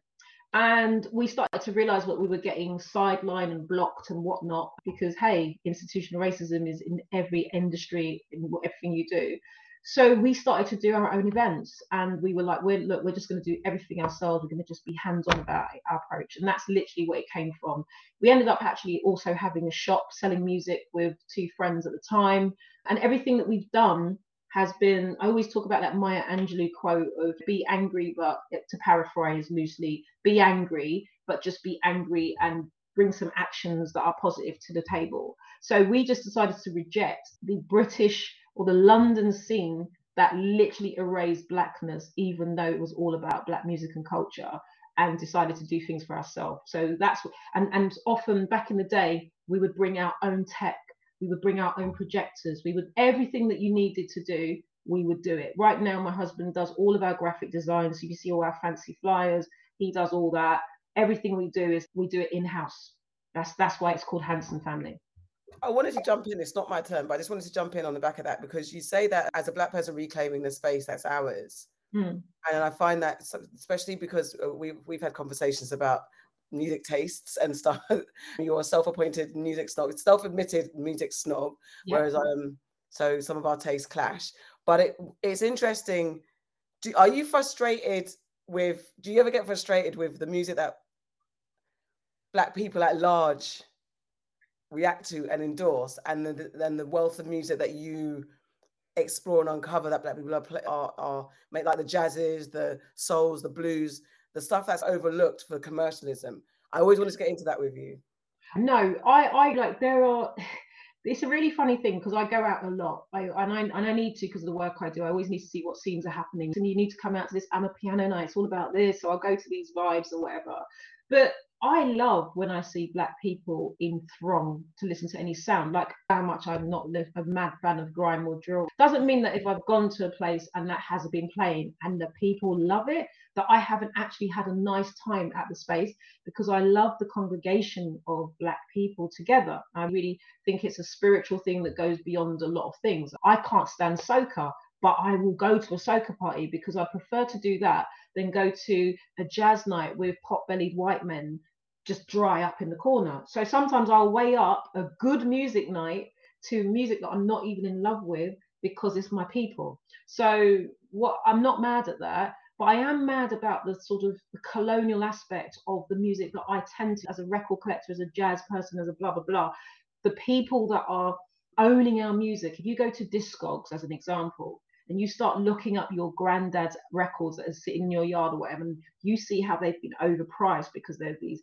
white men particularly that are cataloging our music, and we aren't even owning our own story. And I feel like with black music, I can't believe if you listen to black music across all genres that you don't know our story. Like, our stories are rapped about, sung about, cried about, everything that you can imagine. If you listen, it's like a library of information about black culture just by having the music.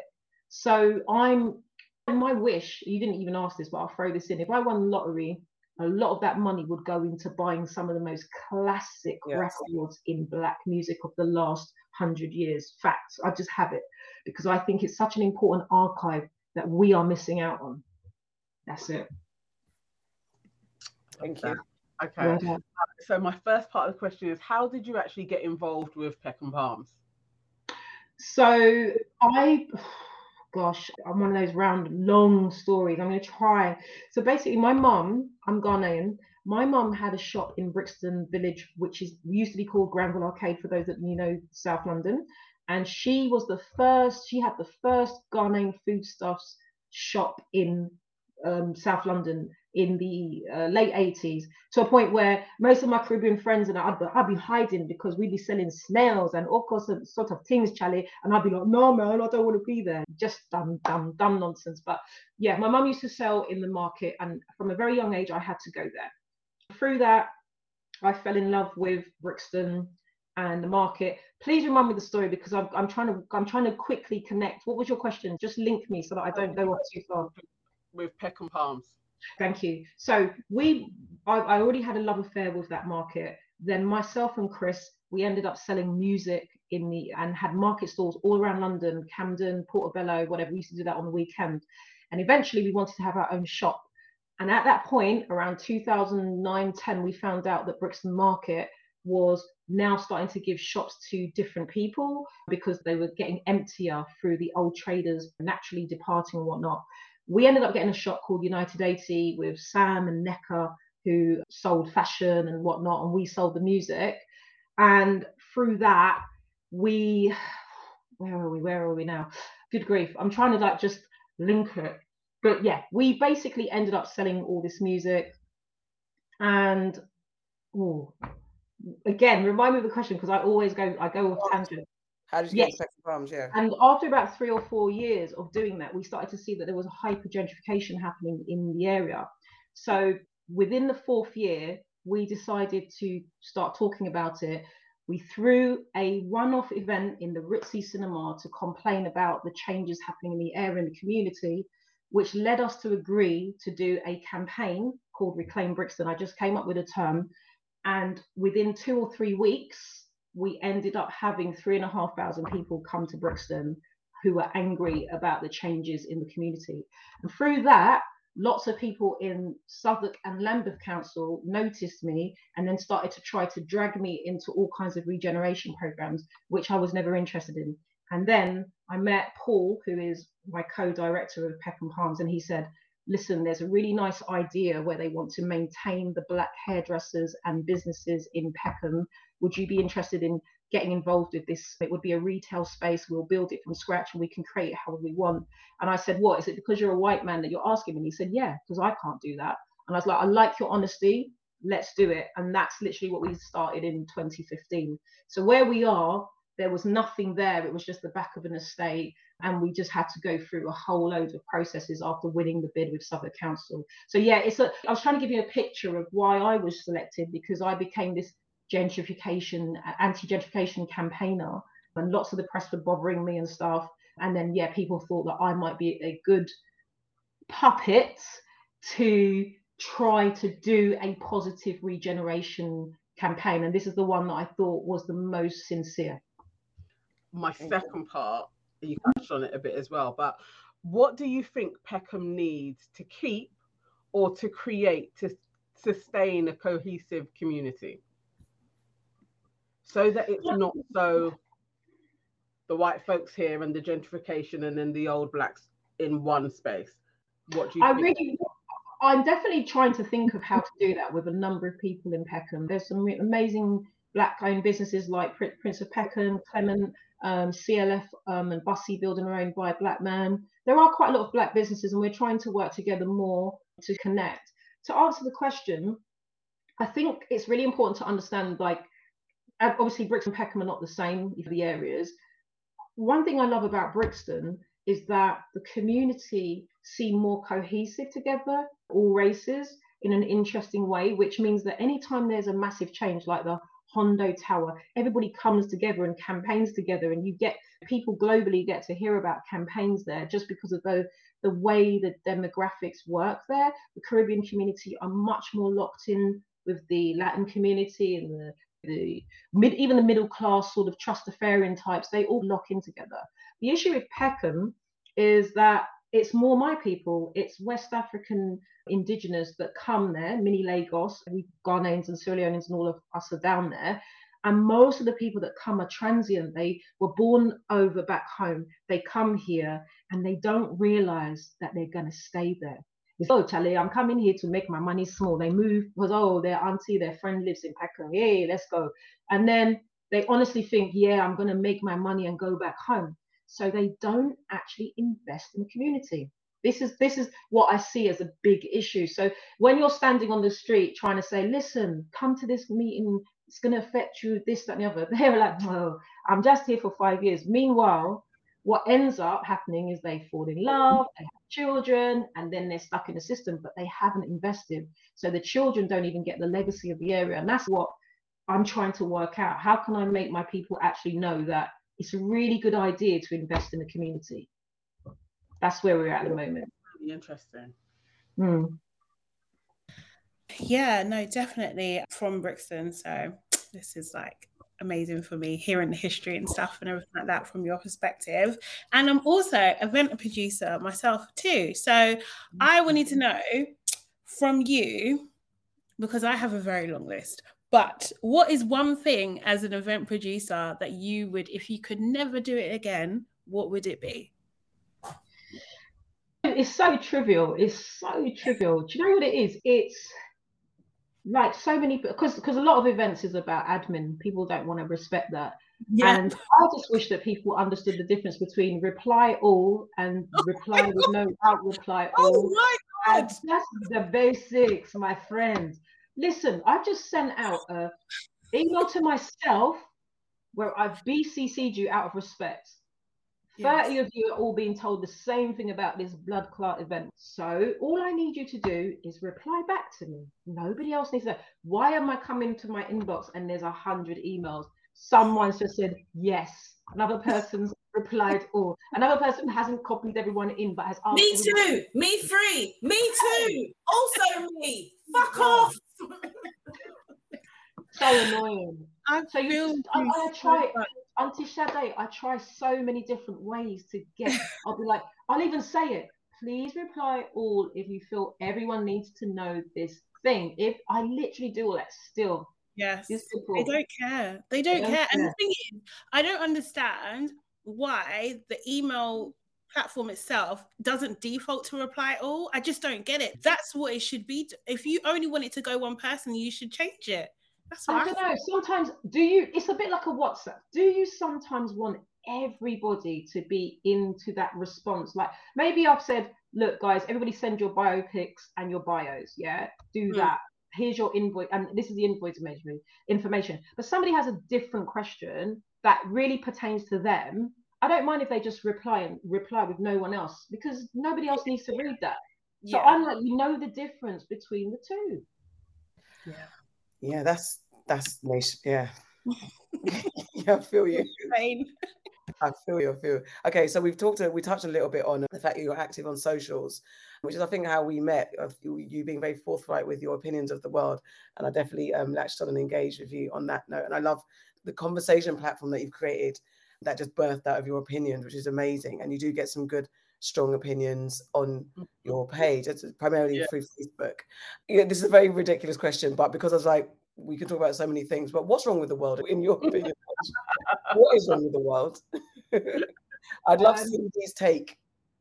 Yeah. Right now, I feel like anti-intellectualism, like that to anti-intellectualism, a lack of emotional intelligence, and lack of accountability. I think them three things. That's mainly from a social media perspective. I do have a lot more faith when I meet people face to face, but on the internet, I think those three things are the key strands of my irritation with people. Definitely. I wanted you to break it down some more, but yeah, go on. Off the back of that, do you ever feel the pressure to tone down some of your comments or your thoughts or just your opinions? No, because I'm nearly 50. I'm well in middle age. The people that employ me or I work with for freelance, they know I've moved well away from compliance with people. They know straight away if I have a business meeting with someone, I'm very quick to let them know my politics. So they say, listen, this is it. If you don't want to work with me, I'm cool, because I've never made loads of money. I'm not that aspirational for the cash. I walk away from many jobs because I want peace, contentment. And the things I'm saying, I thought the other day, someone said to me in real life, someone I know, not really close, but they were like, there's some mans out there that really, they talk really badly about you. And I was like, first of all, it's a sad thing that they actually have the time to waste talking about people like we're grown up. And he was like, yeah, I had to defend you, blah, blah, blah. And I was like, But the things that they're upset about, if we really think about what it is I say about men, particularly, there's some people that think I'm definitely a man hater or a black male hater, even though I've been happily married for over 22 years. And my husband sometimes is the one that's even looking at a comment going, look at this dickhead. So it's, for me, I feel like the things I say are just offensive to those who. It's so funny you're asking this question, Auntie Farah, because I was thinking about it and I think I need to write some messed up thing about this. Like, if you're saying that you can't stand my views, it's because I've talked about rape culture, or I've talked about the fact that black men don't protect enough of us, or about colorism and the fetishization of certain black women over another. These are like regular themes that I go to. So if you don't like me or think you hate me for saying these things, I'm like, hate away. It's great. I'm glowing from it. I'm like, because I don't know why you're so mad about topics like that. Are you defending them? If you are, then yeah, we shouldn't know each other. Straight up. It's all good.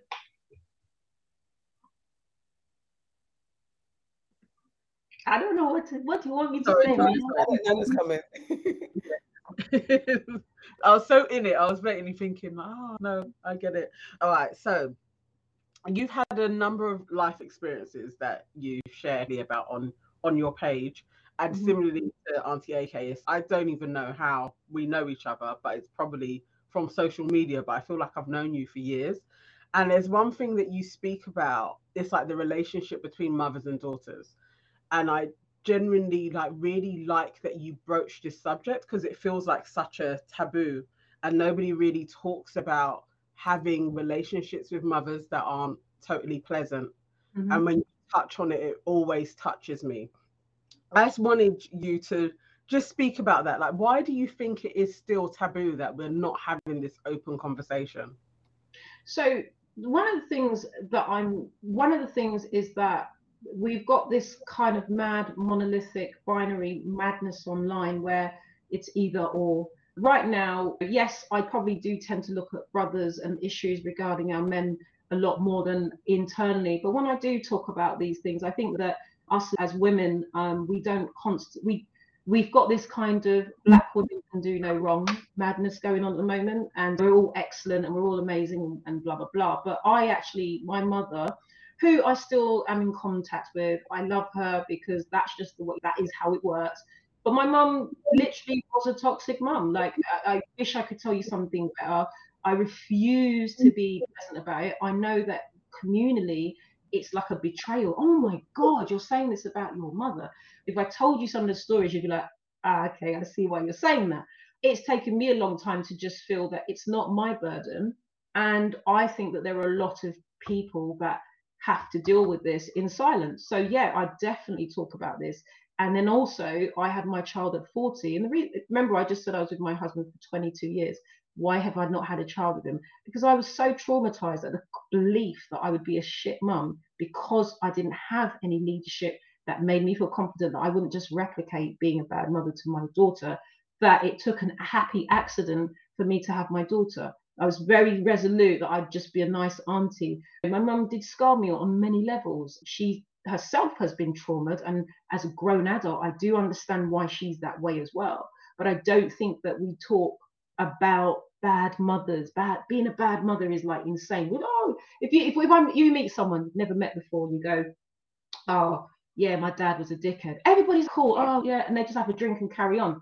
You say, no, my mum's a dickhead or whatever, and everyone's like, you can't say that. And it's really quite difficult when you have a mother that might be beating you, berating you, all kinds of madness that maybe those of you that are watching didn't have that. Maybe you just had a few problems. There are people like myself who dealt with a lot of shit from my mum. As I said, my mum did the best she could. And honestly, I think a lot of our generation, my mum's nearly 80 now, she probably would have been better off doing therapy. She probably had some post-traumatic madness from her very troubled life.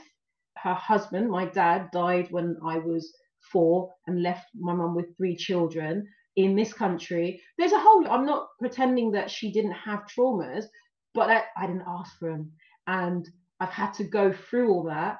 And yeah, to answer your question, I'm very vocal about that. And that's funny, is I follow a lot of adoptee foster care sort of groups on that basis because they're more honest about those things. I follow Dr. Stacey Payton, who's amazing for just talking about how to treat children and all the problems of toxic parenting. And actually, I should throw in as a shameless plug, I've been able to, with the Palms, create a Afro hair care package for foster children that we're starting in a few weeks' time. So yeah, like I'm very passionate about those things. Yeah. And I think more people should talk about it to get past it. And I'm very anti hitting children. So if you ever want to have that debate, come at me, because I know in this community, our community, there's this grey area and I'm literally zero tolerance about it. Very zero tolerant. That's also, is it my turn now? It is. I was just reacting. Yeah, that is like super insightful, and I would like to go deeper with that. But I actually do want to ask you about, because of all of this that you deal with and the service that you do for the Black community and all the work that you do, what do you actually do to relax? How do you chill? How do you reset? What is it that you do to be still? It's so weird. I think being a lover of music has helped me with that, because I get to go out to really nice gigs and stuff. I'm not always out to network or whatever. And because I've been working for myself for a long time, I'm not really rigidly on a 9 to 5. So whilst Mans is running around on a Monday, I tend to do a lot of my emails on a Sunday, and then I have a big lie-in all Monday mainly, or I find different places to get my rest. And I have learned to switch off a bit more. But to be quite frank, I wouldn't say I'm a workaholic, but I think this is like a lifestyle. And I have a level of a manic energy in me. Like, just to throw in, I don't, again, overshare, but I've been sectioned when I was very young. And I recognize, looking back, that a lot of my behavior was because I was suppressed on doing so much. So people go, oh my God, you do so much. And I've never actually leave me to do the much, because that's where I'm balanced. There are people that need to be juggling things to feel complete. I honestly think that there is something in that, without it being too crazy though. You know, like, do get your rest, but I've got a lot of ideas constantly, and I'm in a place where I'm actually able to realize them. And I'm really, really thankful. And I think that there's a lot of young Black people that have fallen into mental health crisis because they they hemorrhage on a glass ceiling very early because of the system they live in, and they're frustrated, and then they get into this turmoil. If they're white kids, they're middle class, they get some options to be able to develop whatever it is they're trying to get into. But for our kids, I think amongst all the PTSDs that we've got as a community, I think that if you think about it, there's always a moment in your teenage life where you realize that, oh, that message about you can be anything you want and you can do this, that wasn't actually for me, was it? There's that moment where we all recognize it, but not everybody can take that well. To answer your question, I think that some people are very multifaceted and need to have a many hats approach to life to be fulfilled. Speaking of those many hats, you're a style icon as well. You got style, you got fashion on you, and you didn't mention that you were a model.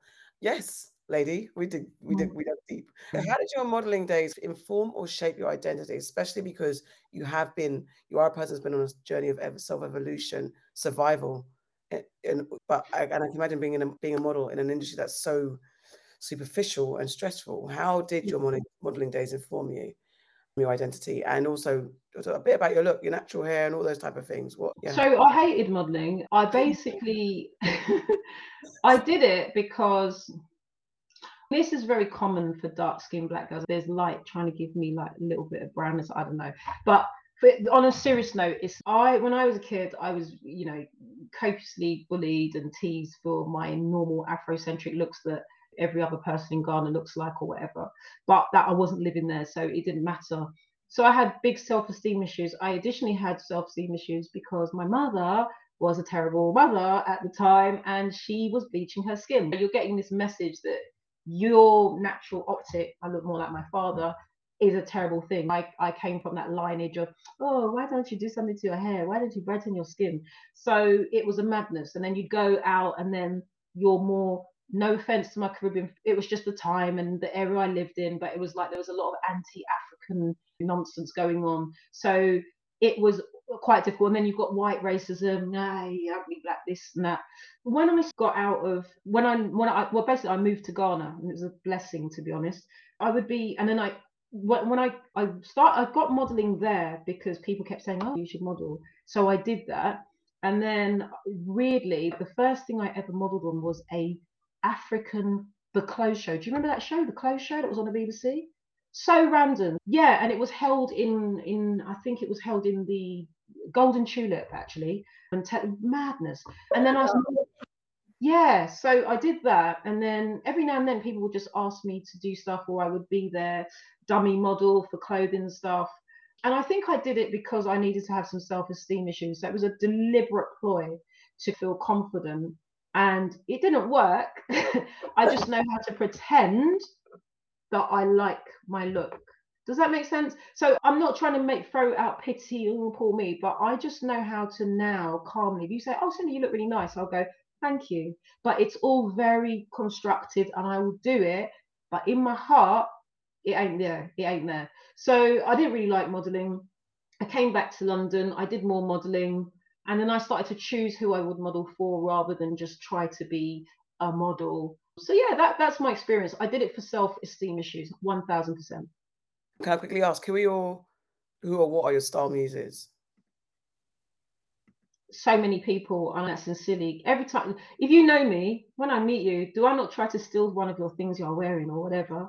That's it. I've taken my style for everyone because I love us. So I'm always looking at other black folk and being, that's banging. I like that. I don't read fashion magazines. I don't do any of that. So it's very difficult for me to say. Like when I was much younger, I remember there was those magazines, Just 17 and all that. You'd look and they'd be like, oh, this is fashion, but do you guys do that? Do you actually go to the fashion pages? Do you buy Vogue magazines genuinely and be like, yeah, I'm reading this? Because I don't. I like looking at fashion, and then I get inspired by fashions out there. But one thing for me is that trends, I fund trends because I'll wear something from whenever I want to wear it. If I like, I very much move on. If I like it, I'll buy it. Yeah.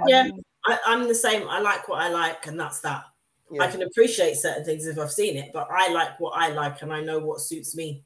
Yeah, that. Yeah. I love fashion, though. I do love fashion. Yeah, I used to be more. Sorry, Auntie Shad. No, I was just saying. I used to be definitely more experimental, and I definitely had every copy of Vogue when it first came out, like for maybe about 2 or 3 years, and I just loved it. I just loved everything about it, and the size and all that kind of stuff. I just thought it was like really innovative, and being like just that happening in our moment, and then also being really influenced by Sex and the City and stuff and things like that, and just like and then also being in Brixton, I was really influenced by Yardie culture.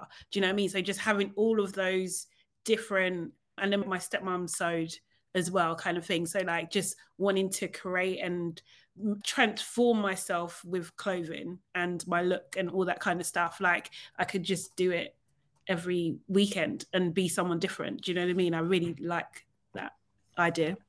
Amazing. I don't think I've ever actually purchased a Vogue before at all. Whenever I picked up a magazine, it would be like styling, and I'd probably get it from like a modeling agency and borrow. I've never been that way inclined, even as a stylist. But for me, I think the biggest influence was like they inspired so much of my life. Because I was probably about 8 or 9 when they were at their biggest. But because it was Camden and my sister was so influenced by them as well, it was like that ethos of a shop, fashion, music, selling was just like the biggest. They are like hugely just streetwear and doing what you want to do and making anything. I love that. But high fashion to me, it doesn't even factor. I'm always a bit like, oh, okay. Do you know what? I would definitely, like, when I think about it, I would be, if I had money, like stupid money, I would be one of these people that would be like, oh, I like that outfit at Issey Miyake because I like simple cuts and stuff.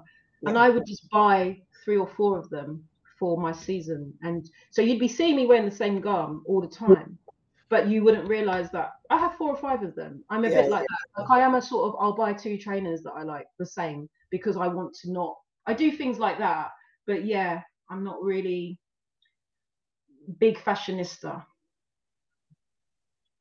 But I do like your clothes, Nana, Auntie Nana, and you feel free to send me some samples. And you saying soul to soul makes so much sense to you, Nana. I don't think you've ever said that out loud before, and I just know even more. Oh, now you get where I. And I love it too. I love it too. It's part of the aesthetic. But yeah, go on, Auntie Farah. Every time someone says soul to soul, I just remember the video with the girl in the lycra leggings and the big. When people have questioned me, I'd have to find the video, screenshot it, and send it to them because you couldn't miss it. Okay, go back and watch it. Anywho, so you have said that you're a woman who wears lots of many different hats. You've reeled through the vast amount of things that you're currently doing, that you've done throughout your life. Like, you need to write a book, by the way, so I can read it. I think it would be super interesting. And actually, I'd learn a lot from it as well. So just saying, I gave you the idea, 10%, thanks. But I suppose I'm going to say, what would be your end goal? I don't think that you would really have one end goal, because you've already said that you like to stay busy and you've got like lots of different ideas. But if there was an end goal and something that would make you be like, okay, I've done it now, I've achieved it, what do you think it would look like? And that's a really good question, because like you quite really hit on, there's so many great things that I think we've all probably got the same thing. Even that idea we were just talking about, that TripAdvisor thing, that's just made me go, oh my God, how can we just put that down? It's crazy. But I think for me, I think I want to relocate. I don't want to live here forever. That's really important. The sun really helps me function. But I think it would be an idyllic life of still working very much in London and stuff, but just not being here. And that, again, it sounds really quite sedate, but I genuinely mean that. I don't really have anything where I'm like, I need to achieve this thing. I would just like to be continually passing the baton on and be able to pay my rent comfortably and know that my kids will be all right when I'm gone. Honestly, I wish I could think of something a bit more, but I can't, because I don't think like that. That's a brilliant one. So now we move on to the quick fire round. These are quick answers, please, and we're going to get into your deep business. This is when, when the aunties circle you at a family party and we just like, hey, getting into your business. So let's go. You said you're married. How do you make it work? Because obviously Kevin Samuels said you need a leader and the man has to lead, but you look like a very problematic black woman that can't be led. So how do you make your relationship work? How come your man's not the leader? Or is he the leader? Is it all a front? What's going on? What's going on in your relationship? He's a front man. You know what I mean? I'm just a beard. And I'm on a joke. I think, with Chris, he's a very calm human. I sometimes wonder why he's with me, but we work together. We have done for most of the time. What makes it work? Because we don't try to go to a Kevin Samuels guru and try to talk about relationships. I find it really odd when I read people talking about relationships. I find it really odd, and I find that often the people that do that the most never have very long-term relationships. So that's also like, how would you know? There's one dude on a particular group which some of you are in, and he's always talking about how marriage is the great thing. And one day I just said, are you married? And he was like, I'm gonna be. And I thought, wow, you've got so much to say about something that you've not even done.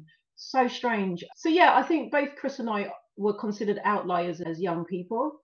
We weren't considered the cool kids or anything, and we really relate. And so our relationship is also not very cool, actually. It's however we decide to work. He's always been very accommodating of he met me out raving, innit? Like, he met me out, and this idea that we would change because we became a couple, it's not gonna. We've never believed in that. I think being together is about enhancing each other, not completing each other. That nonsense. I don't agree with that kind of mindset, to be honest. So you don't believe a man should lead a woman? Do you know what? Can I just say, I am quite old-fashioned, and I think there are some things where it's like, there are levels of manhood that I do agree with. I sometimes towards, for example, I do think that a lot of people today are not willing to, I think the word I will bring is probably compromise with each other. And I know a lot of people find that really offensive. And I'm like, sometimes it's a give and take. Like, what is so big a deal about weighing it up and being, do you know what? You can have that today. Don't worry. It's okay. I'm not necessarily in love with that, but you have it on this occasion. And I don't think there's enough of that with people's ideals of relationships when reading about these things on the internet. Everything's a bit like, if he hasn't done this and she hasn't done that, then I'm out. And I find that really strange. Yeah, it's not realistic. I'm with you. Every successful relationship I've seen, there's been levels of compromise in it. You have to compromise. You just don't you compromise with your friends as well, innit?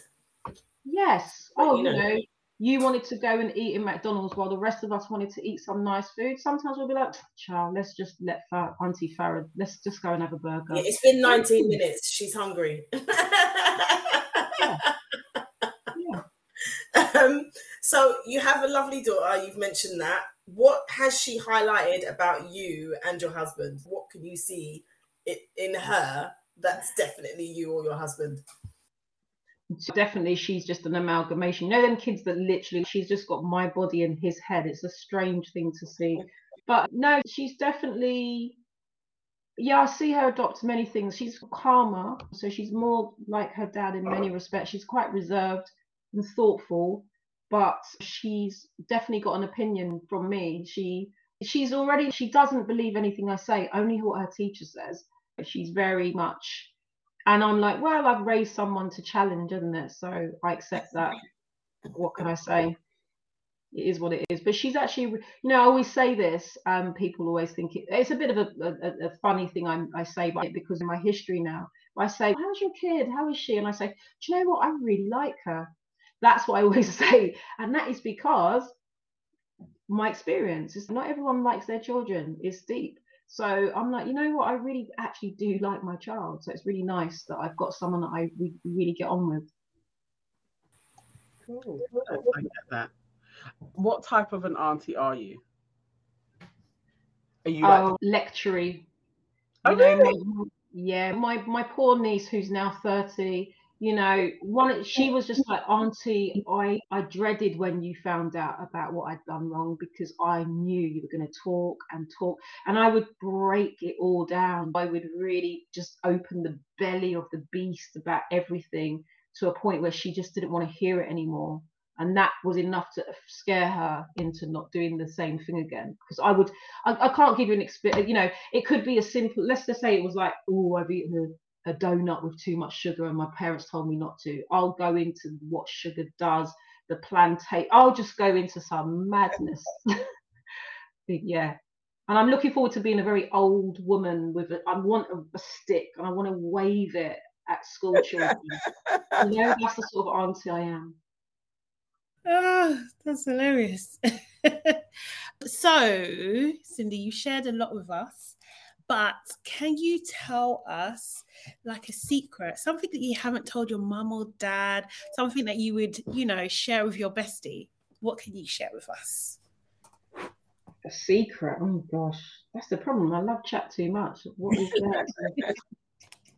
No, I'm going to think on that. If there's another question, I'm going to think on that because I can't think right now.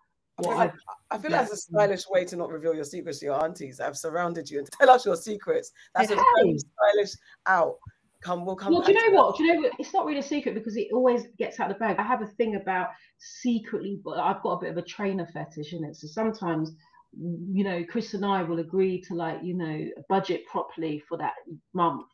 But I will see a pair of trainers or something. And I've even got one in the basket in Shoe at the moment. And I'm convincing myself that I must press play. And what would happen, this is what I'll usually do. He's in there, so I don't know if he can hear me, but then I would buy it and then I will hide it in the house for a while. And then it would be revealed later. And he'd be like, oh, where'd you get them from? And it would be so long ago that he wouldn't realize that I bought it at the time we weren't supposed to be buying stuff. But so that's one thing that I do. Yeah. Now redeem yourself, make us proud. Tell us something that you're proud of. That's just, you know what, Miss Cindy, pat myself on the damn back because I did the damn thing. It just made you proud.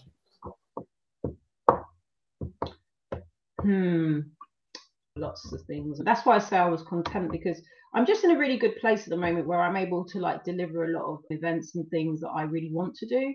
So yeah, I'm proud about the fact that I'm doing it on the terms I want to, because we've all been there, but when I used to have 9 to 5s, as well as always DJing and stuff, I used to compromise. I used to do things where I wouldn't speak up about certain things. It just felt a little bit dirty about it. I remember I used to do a gig in Mayfair, and I used to get really good pay, but the crowd was so horrendous, so horrible. I always ended up spending my money in stupid ways because I hated myself for doing this gig. So yeah, I'm now in a place where the gigs that I do and the things that I do, I'm really happy to do them. And that I'm proud about being able to have created that for myself, because I know that so many of us are not in that position. I see it as a real privilege. I know I've worked at it and I've had knockbacks from it, but that's probably something that I'm very proud of. Cool. What's a family saying that you heard growing up, or it doesn't have to be saying, could also be like a habit that your family had when you were growing up that you either hold very dear or you wholeheartedly reject? Two I could think of. I could think of so many silly ones. My mum, I remember once I overheard my mum with my sister. We were too young to understand. She was talking to a friend on the phone, and she said, my mum said, if you pull your knickers down in a hurry, we'll pull them up in a hurry. And we didn't. That's just a running joke for me and my sister. Like, it's random, but it's a funny thing that me and my sister still say to each other because it's hilarious. And now we get it. Like, she was talking about some hoey friend or whatever, but we just, ooh, she said knickers. But on a more serious note, I think one of my favorite Ghanaian ones on lots of the buses in Ghana, which are called chochos, if anybody doesn't know. And one of my favorite ones that I say is let them. Love it. Just that. Let them. It just has so much weight for so many things, and it just summarizes. You know, them ones, someone will just let them. It's okay. That's it. Can I just go back to the knickers down thing? I don't get it. It's gone over my head a bit. So my mum, I know my mum. So I think what she was referring to was that she quickly ran after some friend of theirs ran after some man or whatever, and she was quick to hoe herself out there, innit? And so she took her knickers off in a hurry. Then my man burnt her up or whatever, and then yeah, it's like shame. So that's where I think that's the sort of thing my mum would have said anyway. So yeah, it's quite a good little saying. Don't take your knickers off in a hurry, people. Just saying. My Auntie Mary, she's got one, and she says, mouth open, words fly out. Sometimes people just chat, innit? Yeah, just chatting. I get that one. We have in Ghana, we said, this person, they talk by hearts. Yeah. By hearts. Yeah. All right. So, will you let us solve your problems, or do you want some unsolicited auntie advice? I want some unsolicited auntie advice. Yeah. Mm-hmm. Oh, perfect. Is that a bad move? I don't know. You know why? It's the wrong thing. We remixed this because we were like, when we don't have advice, we haven't planned the advice. So I don't know if anyone has some unsolicited advice for Auntie Cindy. You've been told to write a book. That was just, by the way, you have to write a book for Auntie Farah. You do. By force. I think that you should let your husband lead you. So that's. Is there a troll? I would really like, I know you're super busy, but I would love to have you doing a podcast. I would really like to follow you, even if it was like a bi-weekly type of thing, or some type of show that you actually did on Facebook or something. But I just think when I go to your page, and I probably only go onto Facebook to go onto your page and read the thread that you started, I actually think, yeah, that would just make such a great podcast.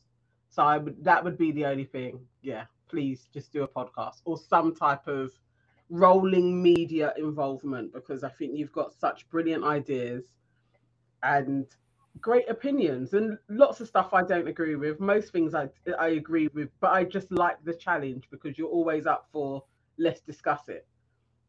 I would like you to write a book, but I'd also like you to get your record collection and do like a night. You just go through your record collection and you talk about the history. You said a lot of things here. I'm like, yeah, that's true. And I'd like you to talk about the music and the history of where it comes from and all that sort of stuff through your record collection. I'd come to that. It's a good If you one. put that bad boy in Eventbrite, I'd buy a ticket. Interestingly, I'm starting a radio show with Chris at Soho Radio, and we do talk about the music and so forth. So Makes sense. I That's followed you amazing. guys. Small. I love it. I love it. That's nice. Okay. Thank you so much, Auntie Cindy, for letting us get into your business. I do think I need a closing track for this section. I'll work on it. Don't frown, I've Auntie. got an additional piece of, I guess, unsolicited advice. Red Border says, I want her to start the Trustpilot idea. I like that idea so much. I'm going to do, because I know a few people in tech, because sometimes we think it's so difficult. Like, there was a friend, I don't know how much time we've got, so cut me off if you haven't, but when the Black Lives Matter version 2 came about, and all of those people started to work, have the black square, a friend of mine and a couple of people, they created a bot, a Twitter bot, which connected to all the companies that said, yeah, we're going to change our directive. And then every 30 days would say, what have you done? What have you done? It was just an automation. Yes, excellent. So I think there's something in setting something up that we don't have to manage, but we can actually contribute to. So I think there's probably a way to do it if we speak to the right nerds. Yeah, let's go. I love that. I love that idea. I'm on it. Let's go. All right, let's get into Sad, Mad, Glad. What's made you sad, mad, and glad this week, Auntie Cindy? I'm a bit late, but what's made me sad is the Kendrick Lamar album. I think it's a great album, but I'm sad about the fact there's not enough good hip hop for it to be heralded so genius. It's an averagely good album. It's not that brilliant, but the way that people are gushing about it is because there's an absence of great hip hop. So that's what I'm sad about. I think it's a good album, but you know, I was in the golden era, isn't it? And I had so much choice. So big up Kendrick, but can we have some more of that, please, from many more artists? In terms of what's made me mad, there's a story about a senator in Louisiana who basically said that he doesn't think that the high levels of maternal mortality in his state is that much of a problem, because it's only because Black women are a high number. So he was literally saying, look, it wouldn't be a problem if Black women weren't added to this count. So obviously he's been dragged on Twitter. I think his name's Bill, I can't remember his surname, but if you go on to Twitter, you'll find out about it. Mad because this is a senator. He was also a doctor. So can you imagine he was treating some of those people? And Louisiana is the 47th worst state for maternal mortality, with a third of the population being African American. So you do the math. It's like, how disgusting is it that he said that? In terms of being glad, I'm just glad that it's British, weird, wet summer. I'm so bored of the darkness and and I'm just happy to see a bit more sun. That's it, really. I haven't got anything. I've always got things to be mad about. Another thing that I was mad about was this stupid report today talking about institution, like the police force. Now they're going to be taught Black British history to help them work out, you know, how to deal with us more. And I'm like, what's going to happen? They're going to talk about something like slavery, which has nothing to do with you stopping and searching a little young brother. So it's irritating, because who's leading this? Who is leading this? Why? And who's come up with this idea? It's the usual thing that the wrong people are leading these opportunities to actually do some right in those systems, if you even believe in the police force. But it's like, why would it be important to teach Black history? It's better you teach about the community you police in, not bloody, oh, I now know who Malcolm X was, but I'm stopping and searching in Battersea. It's just dumb. The whole thing's dumb. With my taser. Yeah. I answer for, it's my turn, sorry. Thank you. And so what made me sad was definitely the young boy in Wales losing his finger, and much love and power to him and his mum. Mad, my bath is leaking, and the councilman came round today. Luckily they did come round to the date and time that they said they would. However, they've exposed that the work that councils do, which is so shoddy, it just exposed that, because he said that The plumber said that where there was supposed to be tiling and plastering, there has not been. And they've just put tiles straight onto the wall or whatever the case is, without doing a full job. And he was saying, I wish I was recording him. He was saying that in all his years of being a proud plumber and proud tradesman, he wouldn't even tell his kids to get into the industry again because it's just so dire. And he said in his time of working for the council, he has never seen such disarray. It's heartbreaking to him. And he's just like, I can't believe what I'm seeing. And I've never been so distressed in my life, like in seeing all these things. And he went a bit above and beyond. It's the luck of a draw. You don't know who's going to go above and beyond on each visit. You'll get a job's worth, you'll get a lazy person, and you'll get someone who really wants to do their best. So let's see what happens and how long it takes for the whole thing, because he said, really, you need a whole new bath. I'm not going to get that. So a bit mad about that. And I don't think we talked about it last week. It's a little bit old news, but Priti Patel, our favourite, has relaxed the stop and search laws. I should say the puppet has relaxed stop and search laws in the UK. So now they can go, police can stop and search at ease. And we'll see what happens anyway. And glad because I feel like there's a chance of danger. And it's if they feel like it. Well, and they could always fucking say they feel like it. They always see danger when they see, especially black boys, regardless of their age, specifically black people. And I'm glad because I went to Cannes. It was an impromptu last-minute trip. Cannes Film Festival is still on now. I went from Thursday came back early hours this morning, so I'm a little bit tired, but it was a fantastic experience, needed experience. I learned a lot in that space, had some great fun, went to some interesting parties, but that wasn't the part of it. It was the networking, the business, and prospects to be made. It was wonderful and had a really good time. So that was my class. Auntie Farah. Okay, so I'm sad about the report of the 14-year-old girl who was forced to strip search in the presence of male officers whilst on her period. Once again, we have another case of this. This happened last December. This happened in December 2020. Her mother said that she was traumatized, dehumanized, and violated, and as a result, she later attempted suicide. They even tried to take her to court because she had a blade on her, and they didn't understand that the small blade that she had on her was because she was actually going through some things and she was self-harming. Just also to add, this girl is like autistic. So fucking totally sad and infuriated and mad that this has happened again, and that they've probably covered it up, because why are we only hearing about it now? It's 2022. Literally about to ask that, because it was a few months after Charles. Yeah. How come we're hearing about these 2020 incidences now? Yeah, what's going to come out next year or the year after that we don't know. So yeah, I'm just disgusted at that. Mad at Alec Baldwin, because there was an incident with a former NFL player called Brendan Langley in an airport, and he was at the airport and he had an altercation with the member of staff. Now, if you watch the video, maybe they were having an argument. I don't know. But the member of staff came from behind his counter and went for the NFL player. Now, the NFL player then defended himself and then he got nicked and all the rest of it, yeah? But Alec Baldwin came out and was like, the guy's gone to work to be safe and it's the NFL player's fault. Sorry? Why are you Alec Baldwin? Why are you Alec? I beg you sit down and shut the fuck up right now. There's time to talk and there's time not. And it's not your time. I don't think he could have seen the video, because I've seen that video. Do you know what I'm trying to say? How did he? I don't understand how you could see the video. The guy comes out, he fronts the guy, and he slaps the guy. That's what he does. And then the guy just thumps him 1-2 times. That's it. With the matter in it. He just beats him up. You just dealt with the matter. You were out of your league. You got thump up. Such is life. Yeah. Also, there was no need, because honestly, when you know what it's like if you've worked in some position of authority or customer service, you're the uniform.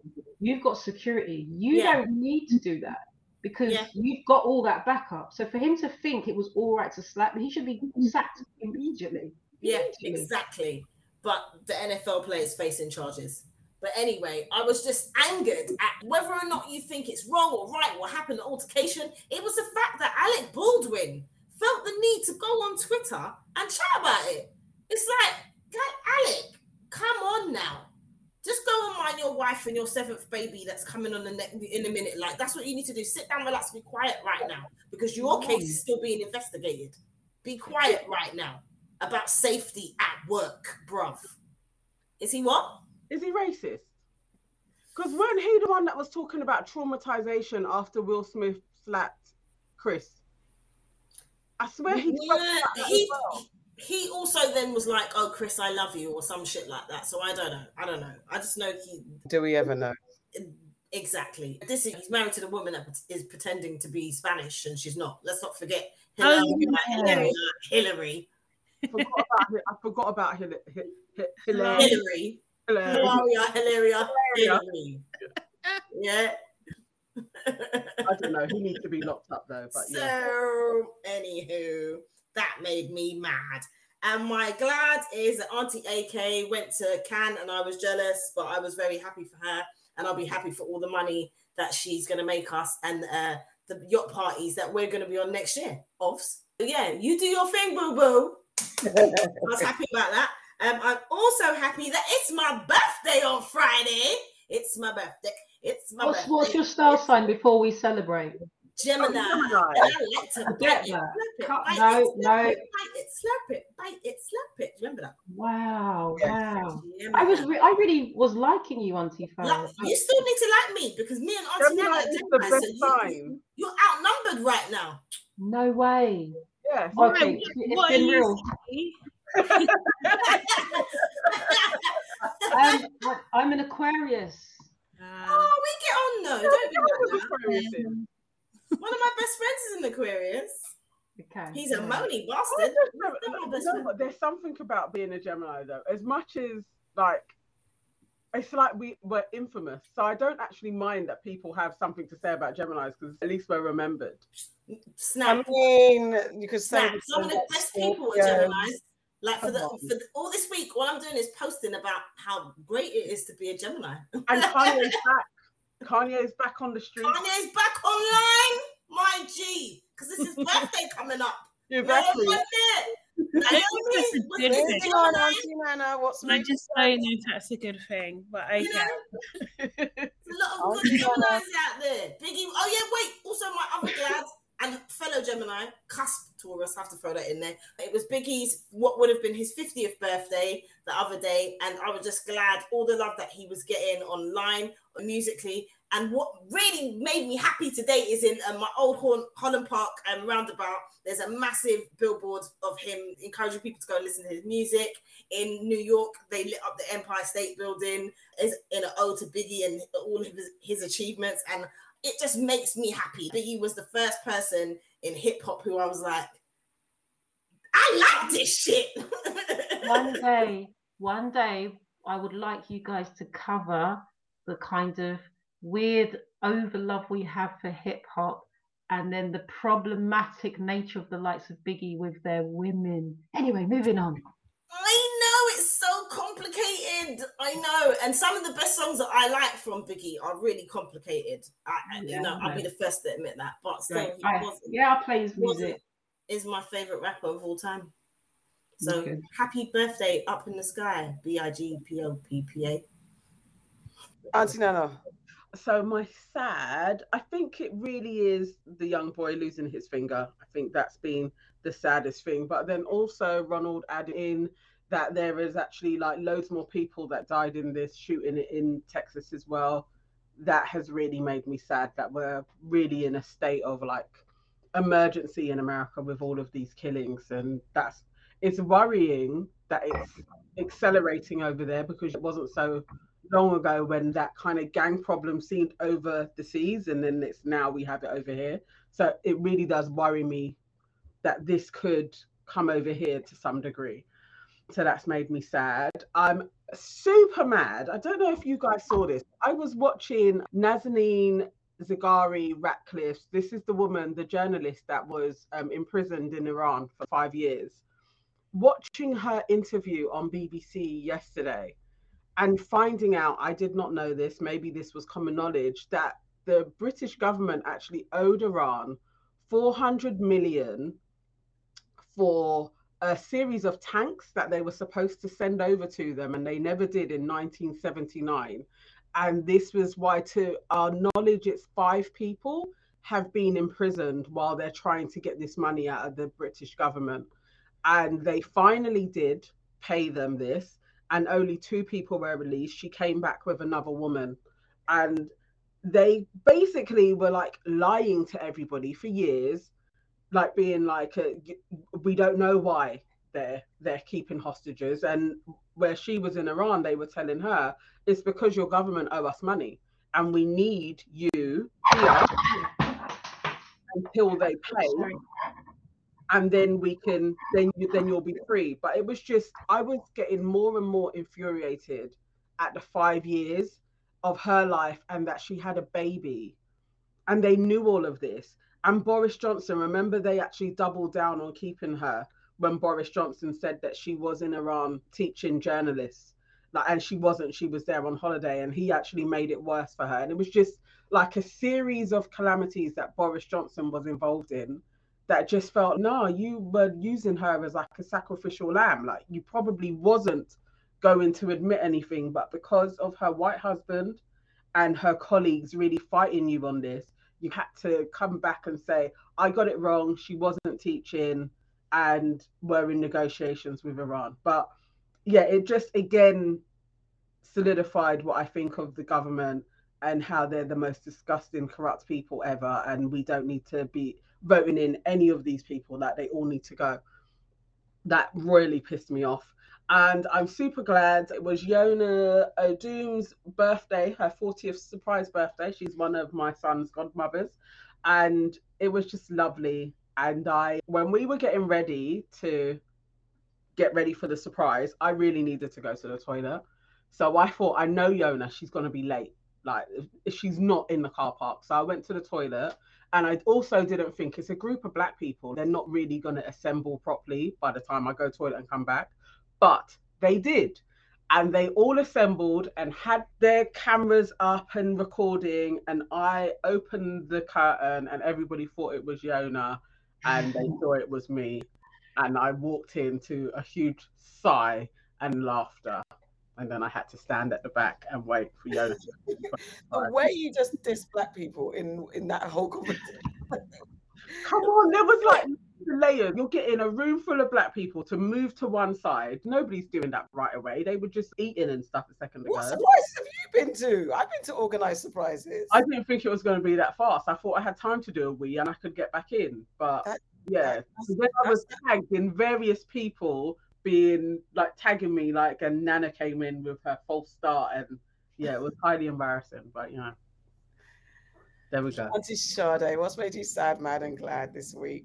So I would say the same as far in terms of sad and mad. The autistic girl that was strip searched, and they actually cut her knickers off, which is disgusting. Yeah, it's a lot. It's just a lot. It's just really just like a lot. So yeah, I hope they get justice on this one. I really do. And then I say my glad is I just had a bit of me time over the weekend. Got my nails done, went for a nice walk. I was actually supposed to go to a couple parties, but I chose like not to and just chill and stuff. And it was just really refreshing after these last couple of weeks that have been insane. And also I was on a podcast called Meet Us After 7 with Just Jean and Yusuf, Big Man Yes.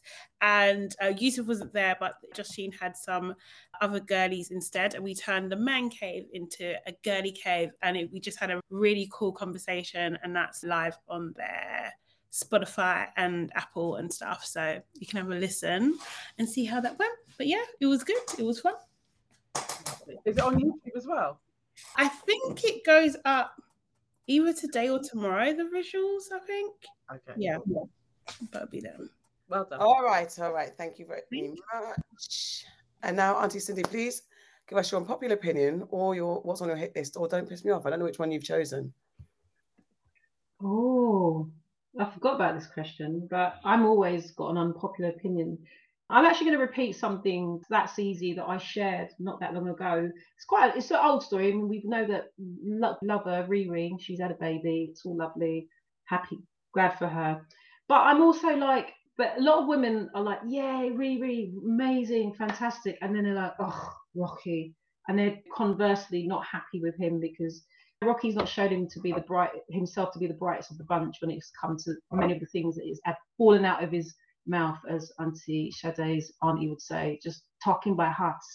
And so my unpopular opinion is that, but Riri has chosen to be with this guy, so why hasn't she getting the same? No, we're happy for her baby, but why is it that our Black female community are so supportive of Riri, but are equally making Rocky to be this weird victim? And aren't they a union that have come together and had a kid together? And why have we got this cognitive dissonance for crappy choice men as women, not just Black women? Why are we sitting there pretending that Riri hasn't any level of accountability to choosing that ashy fall? I'm just asking, why do we never want to really? So I like Riri as a brand. I don't think she's a great singer or musician, but I find it really rich that we can never be held accountable. It's girl power, Black woman excellence, and all this and this. But look who she's chosen. Look what nonsense comes out of his mouth.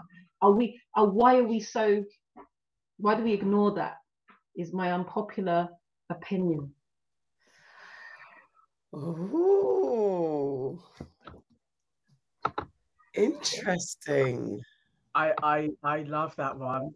Oh my gosh. Whoa, the layers of it.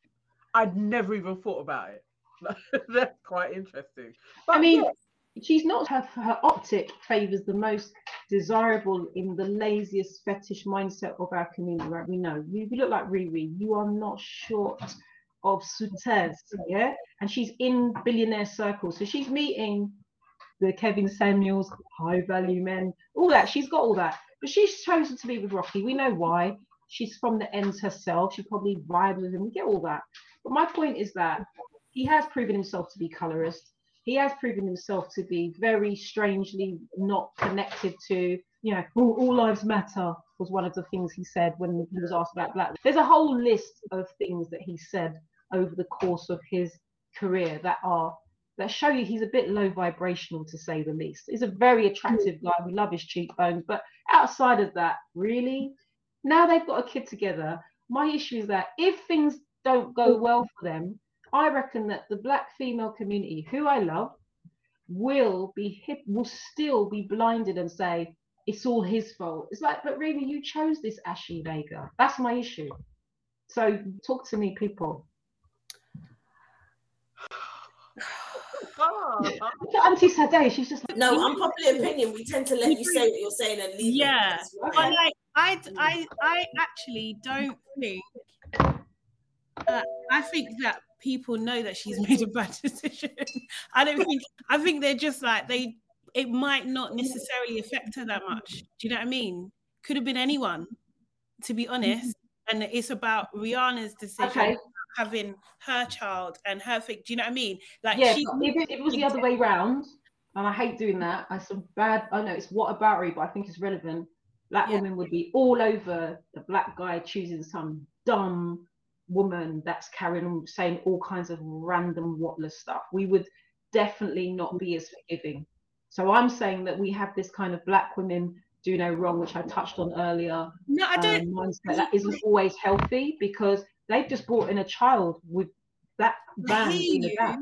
But it's Rihanna, and she is like an anomaly when it comes to like celebrities, because she feels like for us, like UK, she feels like she could literally be one of us. She could have gone to our school, she could have gone to our college, she could have I think she just definitely has like a special place in people's like mindset of she can do almost whatever.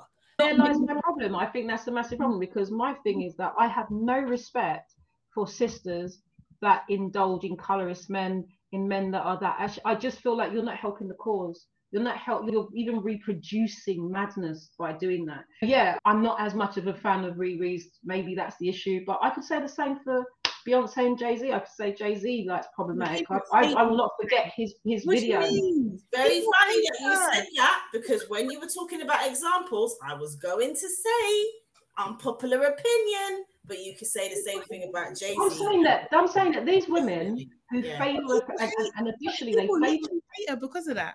People literally hate Beyonce because she's with Jay-Z. They call her an idiot. They say her albums are just about her screaming, "Stop cheating on me." Do you know what I mean? She gets a lot of hate for that choice. So I don't think that as a Beyonce fan, like, when you get the criticism, that's literally what people say.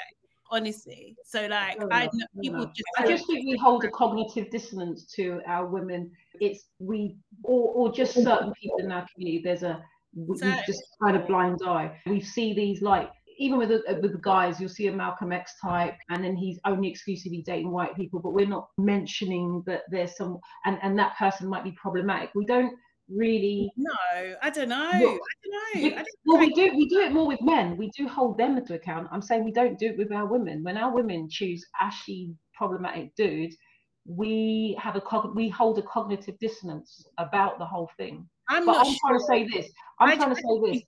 It's when it's over. What you do get though is people, wow, she made the decision, it's her fault. There's a lack of sympathy, there's all of that. Do you know what I mean? I think there's a definitely a coldness that is arisen if a woman makes a choice that isn't seen as to be of her perceived standing. It is, you made that choice, and they're not forgiven. I think Rihanna can do no wrongs. That's why people haven't called her out. I think people are also waiting by the sidelines to see what A$AP Rocky does before they I think definitely that you get an, this is what happened, this is the man you chose after the fact. I definitely think I had a bit of, we're not supposed to talk, but I randomly watched that Vogue, it's Vogue when they did the how many questions, and Rihanna and A$AP doing their questions, and I was quite endeared by the humanity. It was years ago that though. Yeah, it was quite cute before they even started dating. It was just interesting, their vibe, and then seeing them get together. I like that kind of story. But I did think, A$AP, because he's been so problematic, I was a bit, and I'm not a huge fan of Rihanna in that Rihanna's brand, she can do no wrong sense. I do love Fenty stuff though. But I don't know, somewhere in her getting with A$AP, because of who he is, I was a bit like, A$AP.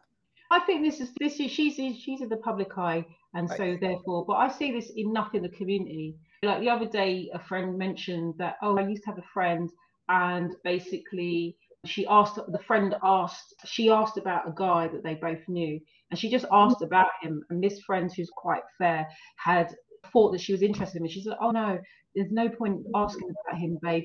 He doesn't like dark-skinned women." And I was like, how is she your friend? I'm just trying to put in the point. Why would you be around people that are low vibrational like that? Like for me, Riri must have a level of being low vibrational, truth be told, if she can be with a man like A$AP Rocky. That's what I'm saying. And I don't know why we're like, yeah, go girl, she's so amazing, when the choices and fundamental, I think family is so important. The fundamental choices of who she's with. And I don't doubt for a second that I don't believe this is going to be a 30-year relationship, quite frankly. I'm sorry, I'm just throwing it out there. Yeah, but I feel that when they break up, I will say it will be Rocky's fault. You knew what he was about. Come on now, but go on. Sorry, speak, please. No, I was going to say, I remember when Jay-Z and Beyonce got together, people were like that. They didn't really think that would last. But you just never know. But I do feel like why she's probably attracted to him is what one of you guys said. She's almost touchable, isn't she, Rihanna? She's very relatable. Some of that's PR, but she's very relatable in the sense of what she does and where she goes and who she hangs around with. And probably in her circles, he's quite real. And he's Bayesian. She's Bayesian. They've got similarities. Probably there's a lot of realness there. And she might not, at the height that she's at, meet much real people. And that's not to say that he's not problematic. But sometimes, let's be real, us women get swayed by the D. And that's that. I think, touching on what Cindy's saying, and from what I know from Sharona, who is also in Barbados at the moment and speaks about, and her family are dark, and how colorism works there, I think it's more likely that Rihanna would accept his colorist natures and will be like, that's not my problem. And I think we're honest. The point is that a lot of her brand is built on blackness, and that's the other part I forgot to throw in, and that's where I'm like, we can see it for exactly what it is. Blackness is a commodity. I think she is totally like everything around her is marketing 101. I don't believe that Rihanna, if we knew her, is as nice as it comes across. I don't believe that for a second. I just think that is just purely marketing. Like they just knew that Black women were looking for sisterhood and they wanted the girl next door. Agreed. And she performed that, and she slotted into that. And I just think Beyonce wasn't up for that. I think that he was, and then fell out of alignment with that, and Rihanna slotted in. I think it's just a role, it's just an archetype that she fulfills. Yeah. And probably it doesn't affect her. And I think it doesn't affect a lot of people, because even the ones that talk about it, there are always counters to what ASAP said wasn't that bad, and red lipstick doesn't suit every dark-skinned woman, and not everybody should cut their hair. And there are lots of people that are just like, no, there was nothing wrong with what he said.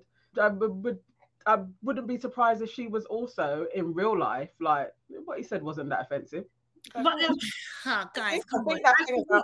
Go on. No, I was just going to say, like, number one, I can't speak for any of them. Do you know what I mean? I don't know what they are and stuff. But what I do agree with, though, Cindy, is that I do think in our everyday lives, we don't call out men who are problematic, and it's what they do is brushed under the carpet, ignored, not challenged all the time. And even I, in my own experience, have literally had to cut off male friendships because not necessarily how they treat me, but how they treat other women. Do you know what I mean? It's just, they would create this kind of like fake bubble. Oh no, you're cool. But they can talk about any other woman anyhow. And I just thought, this is wrong. I can't do this. But what I see time and time again is Black women just literally ignoring that of their male friends, their partners, etc. kind of thing. I'm not calling out. So I do, in principle, totally understand and agree with what you're saying. But I just don't know with that situation. I don't know. They're celebrities. You can say whatever. So I'm just like, I really don't know. But it's so, that world is so murky.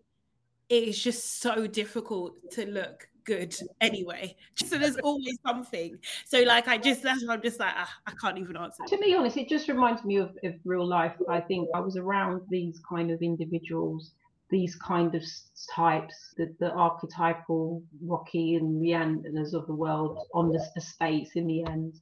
And they all, to be honest, I just think they collude to, now they know it's not cool to be openly colorist, openly fetish, openly enjoying the fetish. So now they're just sort of finding ways to feign some level of Black political cool, but really they still about that life. That's how I see. That's what I think really truly is with them too. To be honest, that's just, I don't think it takes a rocket scientist to see that many people in those relationships have low-key agreed that on the side they're all right with it. They're all right with it. That's all. There's so much to that. There's so much. I was going to say on a very basic level that when you're in it and you meet someone and the context of what the person's accused of saying, to when they said it, how they said it, were they high, were they not, were they in a bad mood, were they, all these things, the levels of what they believe and what they don't, and how they navigate society. When you meet the person that fits you, a lot of shit goes out the window. If you're looking for love, needing love, dying for love, whatever. That's what I'm saying. I agree with what you're saying, but I'm still saying that. So I know a couple of the things he said, and you can see I've got strong bias. But like I say, all right, forget about the red lipstick. Let's just move on from that. You can just look at his dating history, and that can tell you its own story. But let's even forget about that. On Ferguson, like I said, he said he doesn't understand that. He lives in LA. He's not really about that life. Yeah. When it came to Black Lives Matter, he killed himself to pander to his newfound. Oh, it's not really about that. We've got to get higher than that. When it was about some sort of issues going on in the community regarding criminalization of the Black community, he was like, what about Black and Black crime? This man has form for saying dumb fuckwittery. So for me, I like to build a picture. It's like, if it was just one thing, I'd be like, allow it. But no, this man has form in showing he's not very smart. That means to me that neither is Riri. But that's the problem, because when we put celebrity on a pedestal, because that's what I was going to say. It's the fact that Riri's just a famous woman. When you think about celebrity, they're just human beings that have been made famous because either their talent or their business acumen, or because someone or someone else smart enough to not speak much on politics for you to not know what her politics are. So if you get taken in by the fact that Rihanna's the goddess from the sky, then you're going to be like, the fuck? Or whatever she does is, it's just, you have to remove that and just look at the person individually for what it is. I like her products, but I have never bought into that girl next door thing.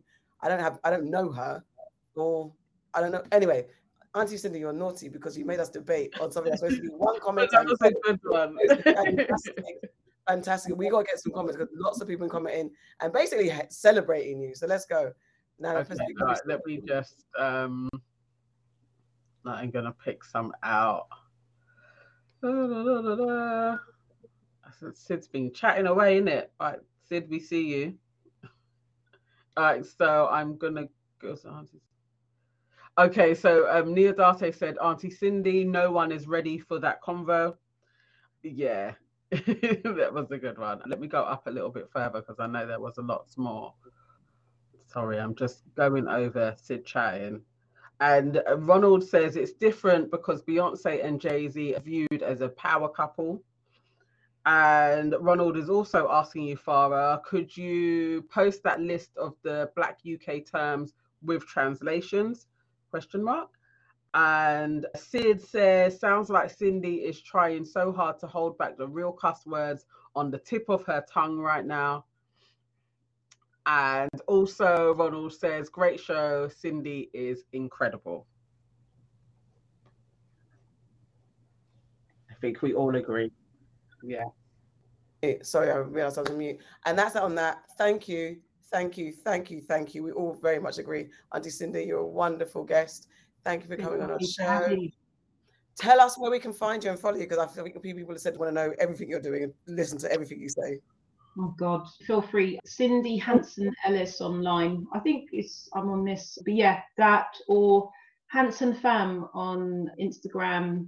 And yeah, just we do like a debate. We do get people have interesting conversations. It is just my personal page, but sometimes it does go into good dialogue. So feel free to follow.